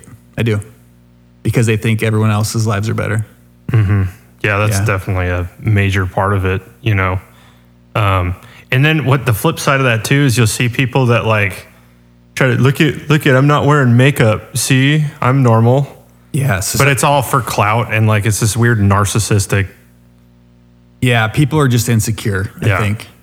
And I think you develop confidence in yourself from sweat equity. Mm-hmm. It doesn't have to be on a farm, but it can be in a sport. It could be at the gym, but go physically work at something. Yeah. And you will build self-confidence in yourself, and you don't need to try and find someone on social media that you want to be like. Yeah, and it's all a distraction too. Like I feel like the only reason that they're doing that because they're bored. Yeah. Like you guys aren't on social media all the time because you're freaking working. I literally have Snapchat as the only thing I have, and I like watching fishing videos when I'm taking a poop. Yeah. Yeah, so, I like to take long poops. Yeah, that's nice. Yeah, long fishing videos. Yeah. Yeah, it's weird because there's people, they don't grow up in this lifestyle, but it's somehow appealing to a lot of people, and then they get out here and they see what the real work is, and then they're like, I don't know if I can do that. I don't know if I want to. What would you say to somebody that might, I guess, Kyle, we can talk specifically to maybe vets or whatever that don't know what they're wanting to do. Would you consider this as like as a profession that some vets could get into and start doing some good things? Definitely. And gosh, I'm not, I know there are programs out there, like there is, I know for a fact there are, I mean, there's a lot of people, a lot of good people out there trying to help out the veteran community. Yeah. And I know, I mean, like I was saying, work is therapy, and giving someone purpose and getting them out there and working and getting their mind off off things. And there are a lot of, I guess I shouldn't say a lot, I don't know that, but there are programs out there that bring veterans onto the farm or onto ranches, get them working, getting them plugged in, and just giving them a sense of purpose, giving them some skills that were, outside, the skills they developed in the military. I mean, don't get me wrong, that there's so many different military occupations out there, different MOSs, but I mean, if you're an infantry guy, that all is trigger pulling, and you come back out and you don't want to pursue a career in law enforcement. I mean, what else do you know? Right. You're told, go to college, get a tech job. Yeah. Or some weird liberal arts college thing. Is so tough, man. I mean, I got out and, I did take advantage of my GI Bill. I did a couple of years at local community college, and then transferred to a university and got an ag degree. But like, man, it's so tough for guys coming from that background. A lot of guys, you get back from Afghanistan and that high speed lifestyle, and you come back to civilian life, and then you start school with 18-year-old kids, and they're not even paying for school. Their parents are, so they're sleeping in class, and you're trying to just you're doing everything you can to not freaking choke them out. It's tough because guys will start school and it's just like, man, I can't do this. Like, I can't, it's like, this isn't for me. But there's, I would just encourage, if they wanted to go to college, would you encourage getting a degree in ag, or is it necessary? Like, no, definitely. College, that's a different conversation. I probably wouldn't have gone to school if I didn't have my GI Bill. I decided to take advantage of that, and it, so far it's paid the bills a little bit too. It's helped me out. Yeah. But there are so many that helps you as far as like resume building. That's still a thing in this industry. People look for that when they're hiring. They look for the degree. Yeah, when you're talking other aspects of the ag industry, definitely. Okay. I mean, you go into some of these different positions, and they're a lot of them are still wanting to see a degree. It's not necessarily a deal breaker in a lot of positions, but it'll definitely help you out. Yeah. I definitely say my work experience. I don't know which one outweighed the other, but I'd say the degree in ag definitely helped me out in getting the position I'm in now. But there are, the trades, that's huge, I think. Everyone needs running water. Everyone needs electricity. And you can go get... The schooling is way less time.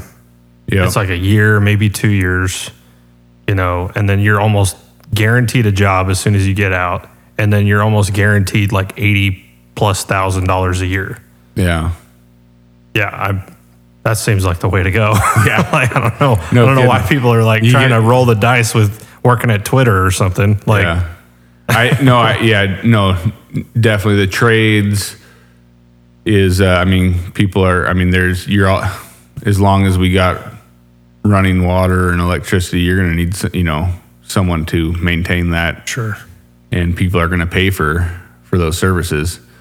As far as the ag goes, I would say even if you didn't grow up on a farm, even if you don't have any prior experience in agriculture, everyone's got to start somewhere. Yeah. If you think you like the rural lifestyle and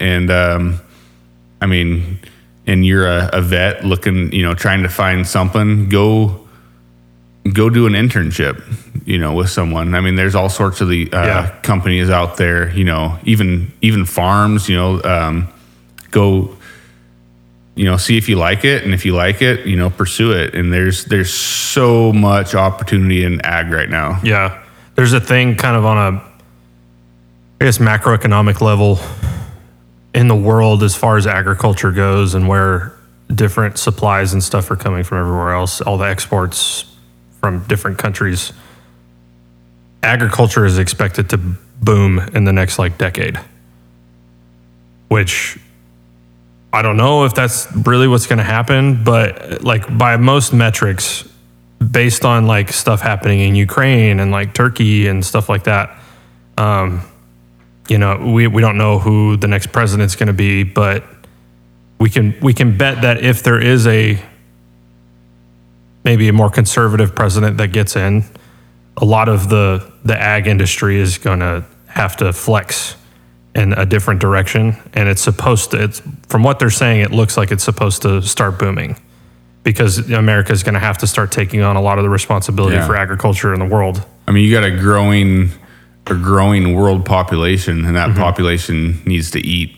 It's a growing world population, and there's less countries that are capable of producing as much agriculture as the United States can. Yeah. Yeah. No, and like I say, I mean, there's anything in ag is rewarding. It's awesome. Whether you're the farmer, whether you're ground zero, or you're part of the service side and helping out. I mean, it's extremely rewarding. A lot of these jobs pay well. I mean, you're gonna work your tail off, no doubt. Yeah. What is the baseline dude in the field working the grunt work? Roughly, how much are they making?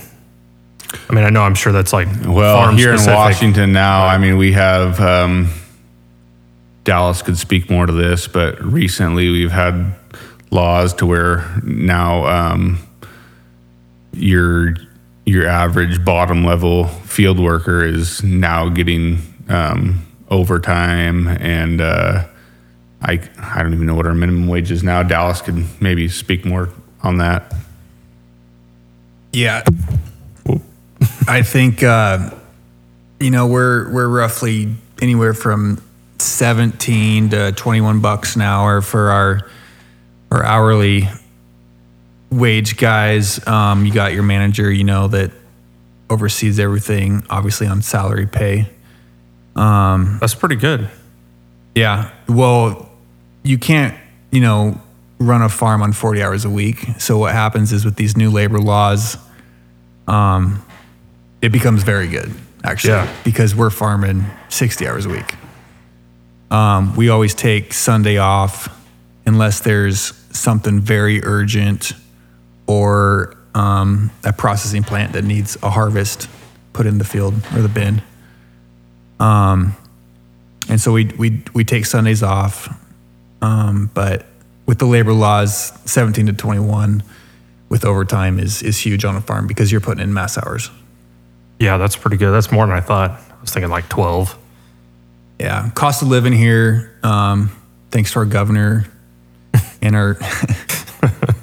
our state, I mean, it's high. So minimum wage is high. Yeah. Kyle was saying something about how there's some farms that have invested a lot of money in creating a housing situation, like a apartment complex or something. But in terms of bringing people from Mexico or something to come up here and work, and then they stay here, and then it's seasonal, so then they'll go back and. Yeah, that's typically your orchard deal for your pickers and stuff. We're at the point now where, we got to have the same guys every year because they got the knowledge, the experience, how to run the equipment. Yeah, you're running around in $500,000 tractors, and you got to know what you're doing, right? Yeah. You can't there's not enough time in the day to retrain new guys every year.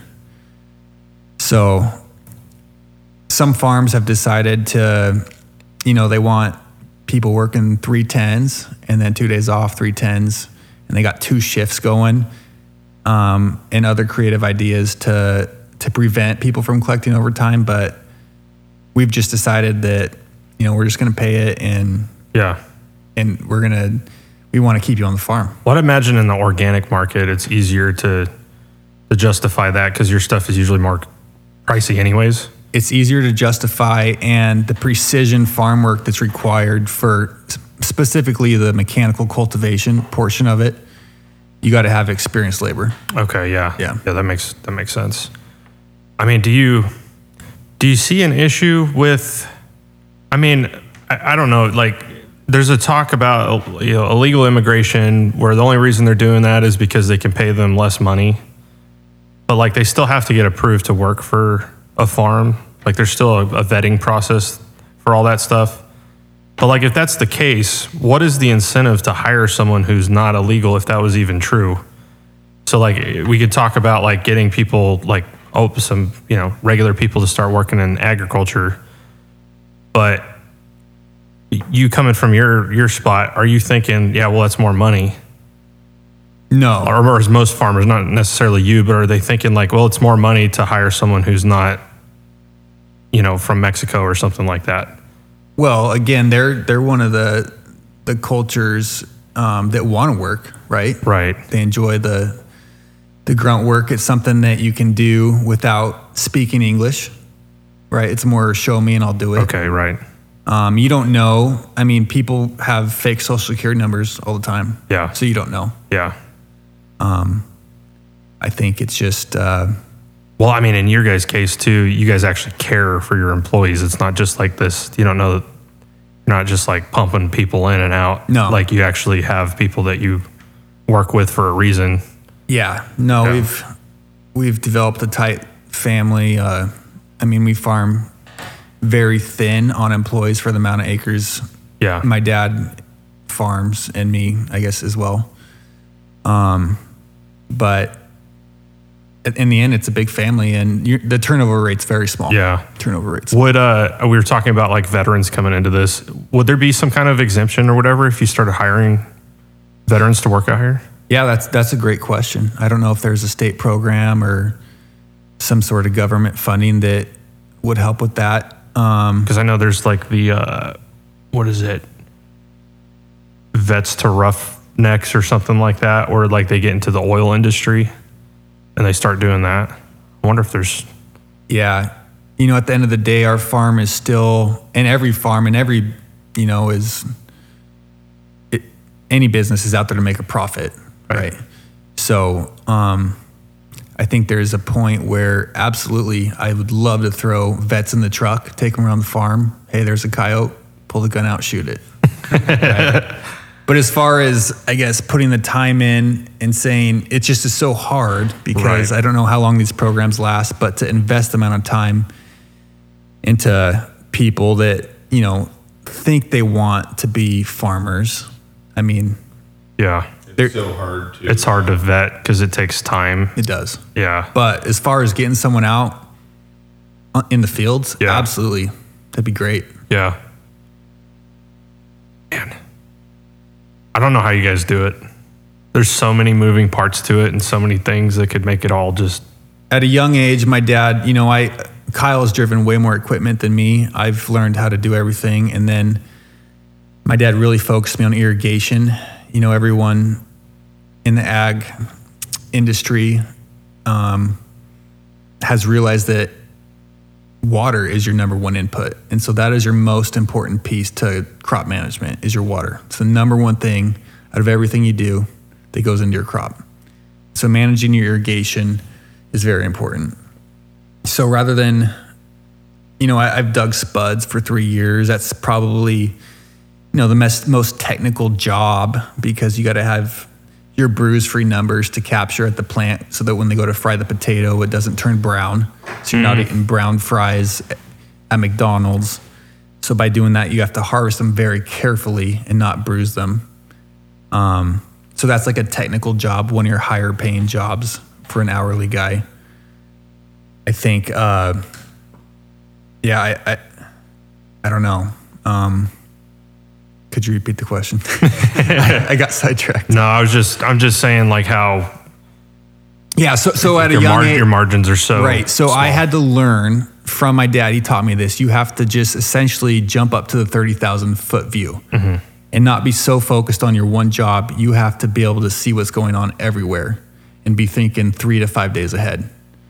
You know, yeah, I love driving tractor. It's so relaxing, but you don't know what's going on anywhere else. So there's a fine line of, are you the one physically doing the work yourself, or do you get to a size of a farm where you have to be running around managing, and you don't clock in the morning, but your brain never turns off. So it's interesting, but my dad, you know, he's taught me that, and now I really understand it. As my personal farm has grown, is you got to be floating around. You got to have that high elevation view. Right. You got to be the salesman one day. You know, you got to be the farmer the next. You got to be the welder the following. So it's interesting. Yeah. Jack of all trades. Kyle, you're all of the property that you manage. Do you see an issue later on where, like, say for processing, you know, they're kind of in a sense a gatekeeper in some regards with who gets what contracts and whatnot? Do you see some farms not being able to make it? Like, I mean, you guys, you know, obviously you're 20,000 something acres, but like, it's all individual farms that are doing this stuff. Do you see more of them like falling off because they just can't afford it? Like, it's just. Oh, that's a good question. Whether or not they can afford it, that side of things I don't see. The things we look at, I guess, I mean, most of our growers, I mean, are phenomenal. They know what they're doing. They've been doing it their whole lives. They're 3rd, 4th generation farmers. And we typically deal with the same growers from year to year. I mean, because they're good growers and they produce. So because I know like Dallas was saying that you can't get a potato contract, and it's just because like they've already got all the contracts they need for potatoes. Well, that's when it's hard for new growers to come in and start getting contracts, because it's kind of the honor system. You know, we say we've been dealing with Dallas for 10 years. He's a good grower. He usually farms this amount of acres each year.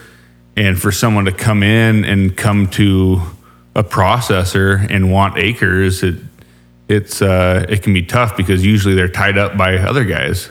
We can only take in so much a year. And so for someone to get their foot in the door, and that it usually will come down to, maybe one year you have a grower that tells you, hey, I'm down on my acres this year for whatever reason. They might be wanting to grow some other crops, and so we might go out looking to other growers or new growers for more acres. But yeah, it can definitely be tough to get your foot in the door. Because I just feel like if you're stuck where you're only able to grow a certain type of crop, and then the yields on it are all different, and then the amount of money you can make off certain crops is all different. If at some point it becomes too expensive for smaller farms to not get contracts with the more higher paying crops, and then eventually it just gets too expensive. You know what I mean? Yeah.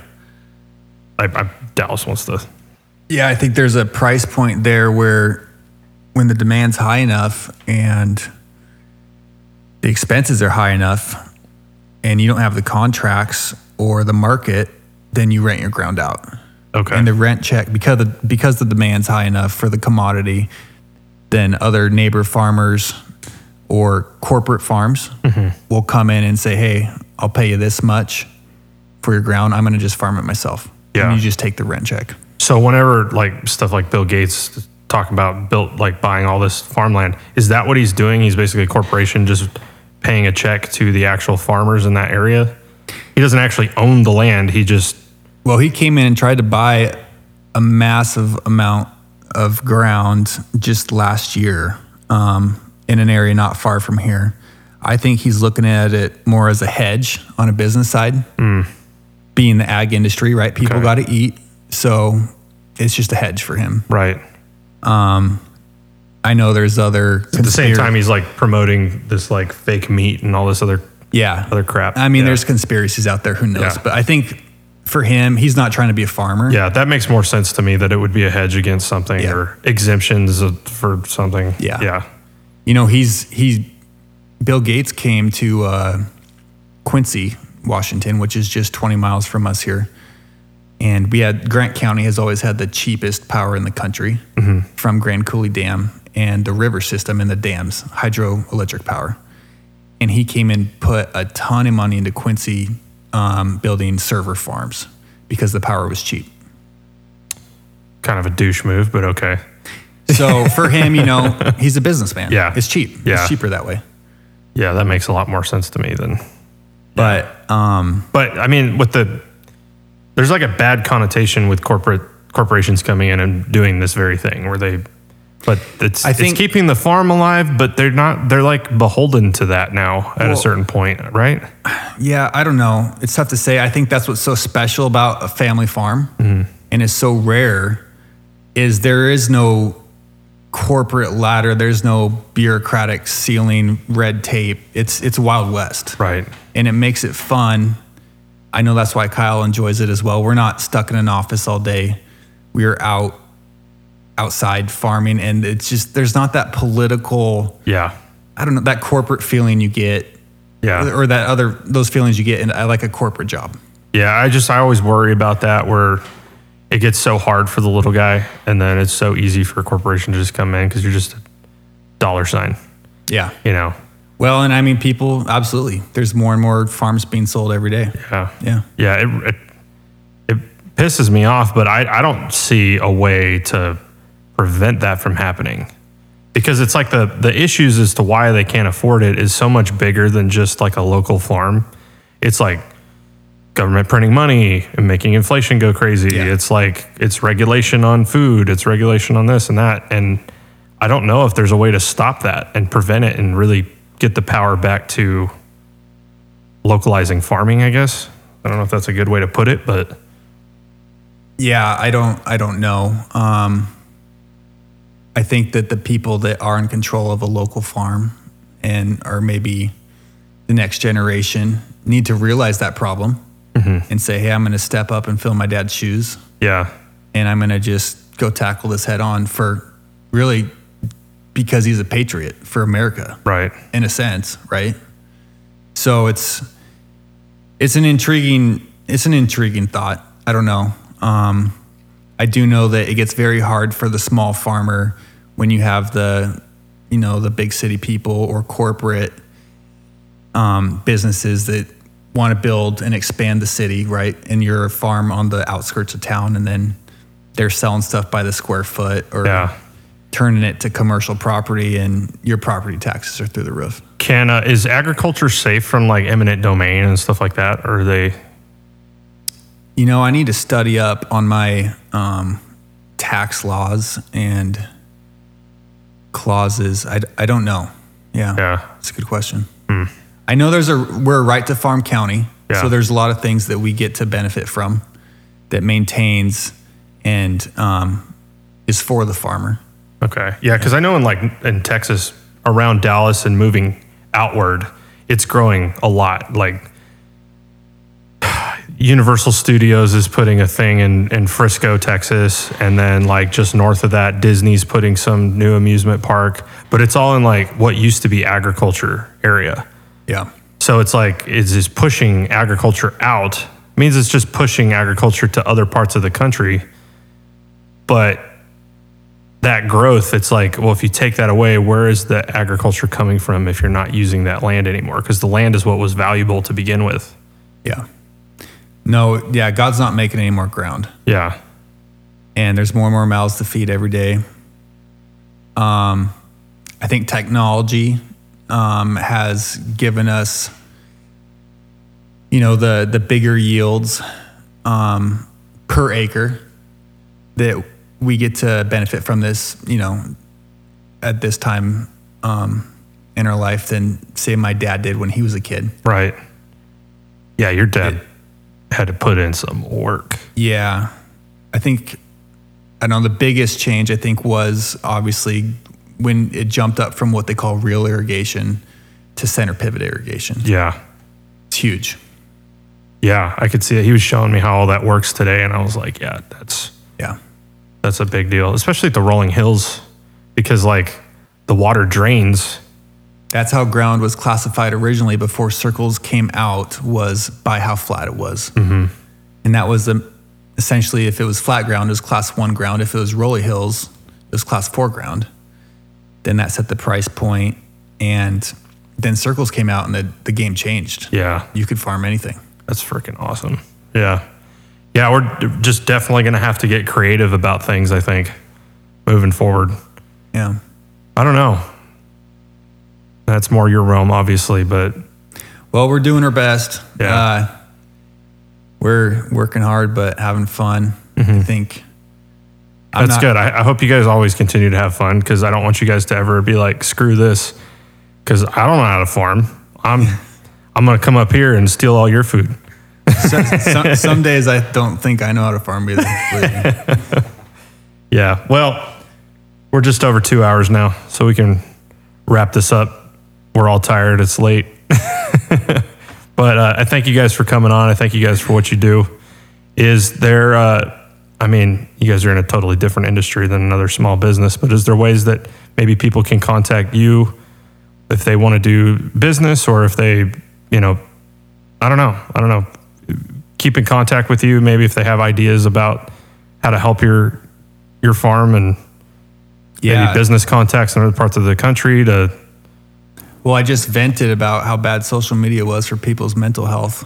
But if you use it, if you can use it productively. I know, yeah. I'm joking. I actually don't have social media or any way to contact me.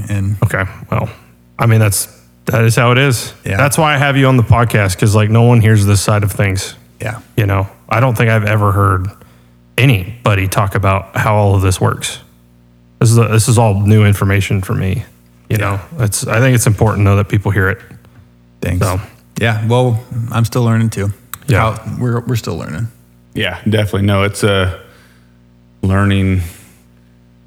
Yeah, learning every day. Yep. We're still young. We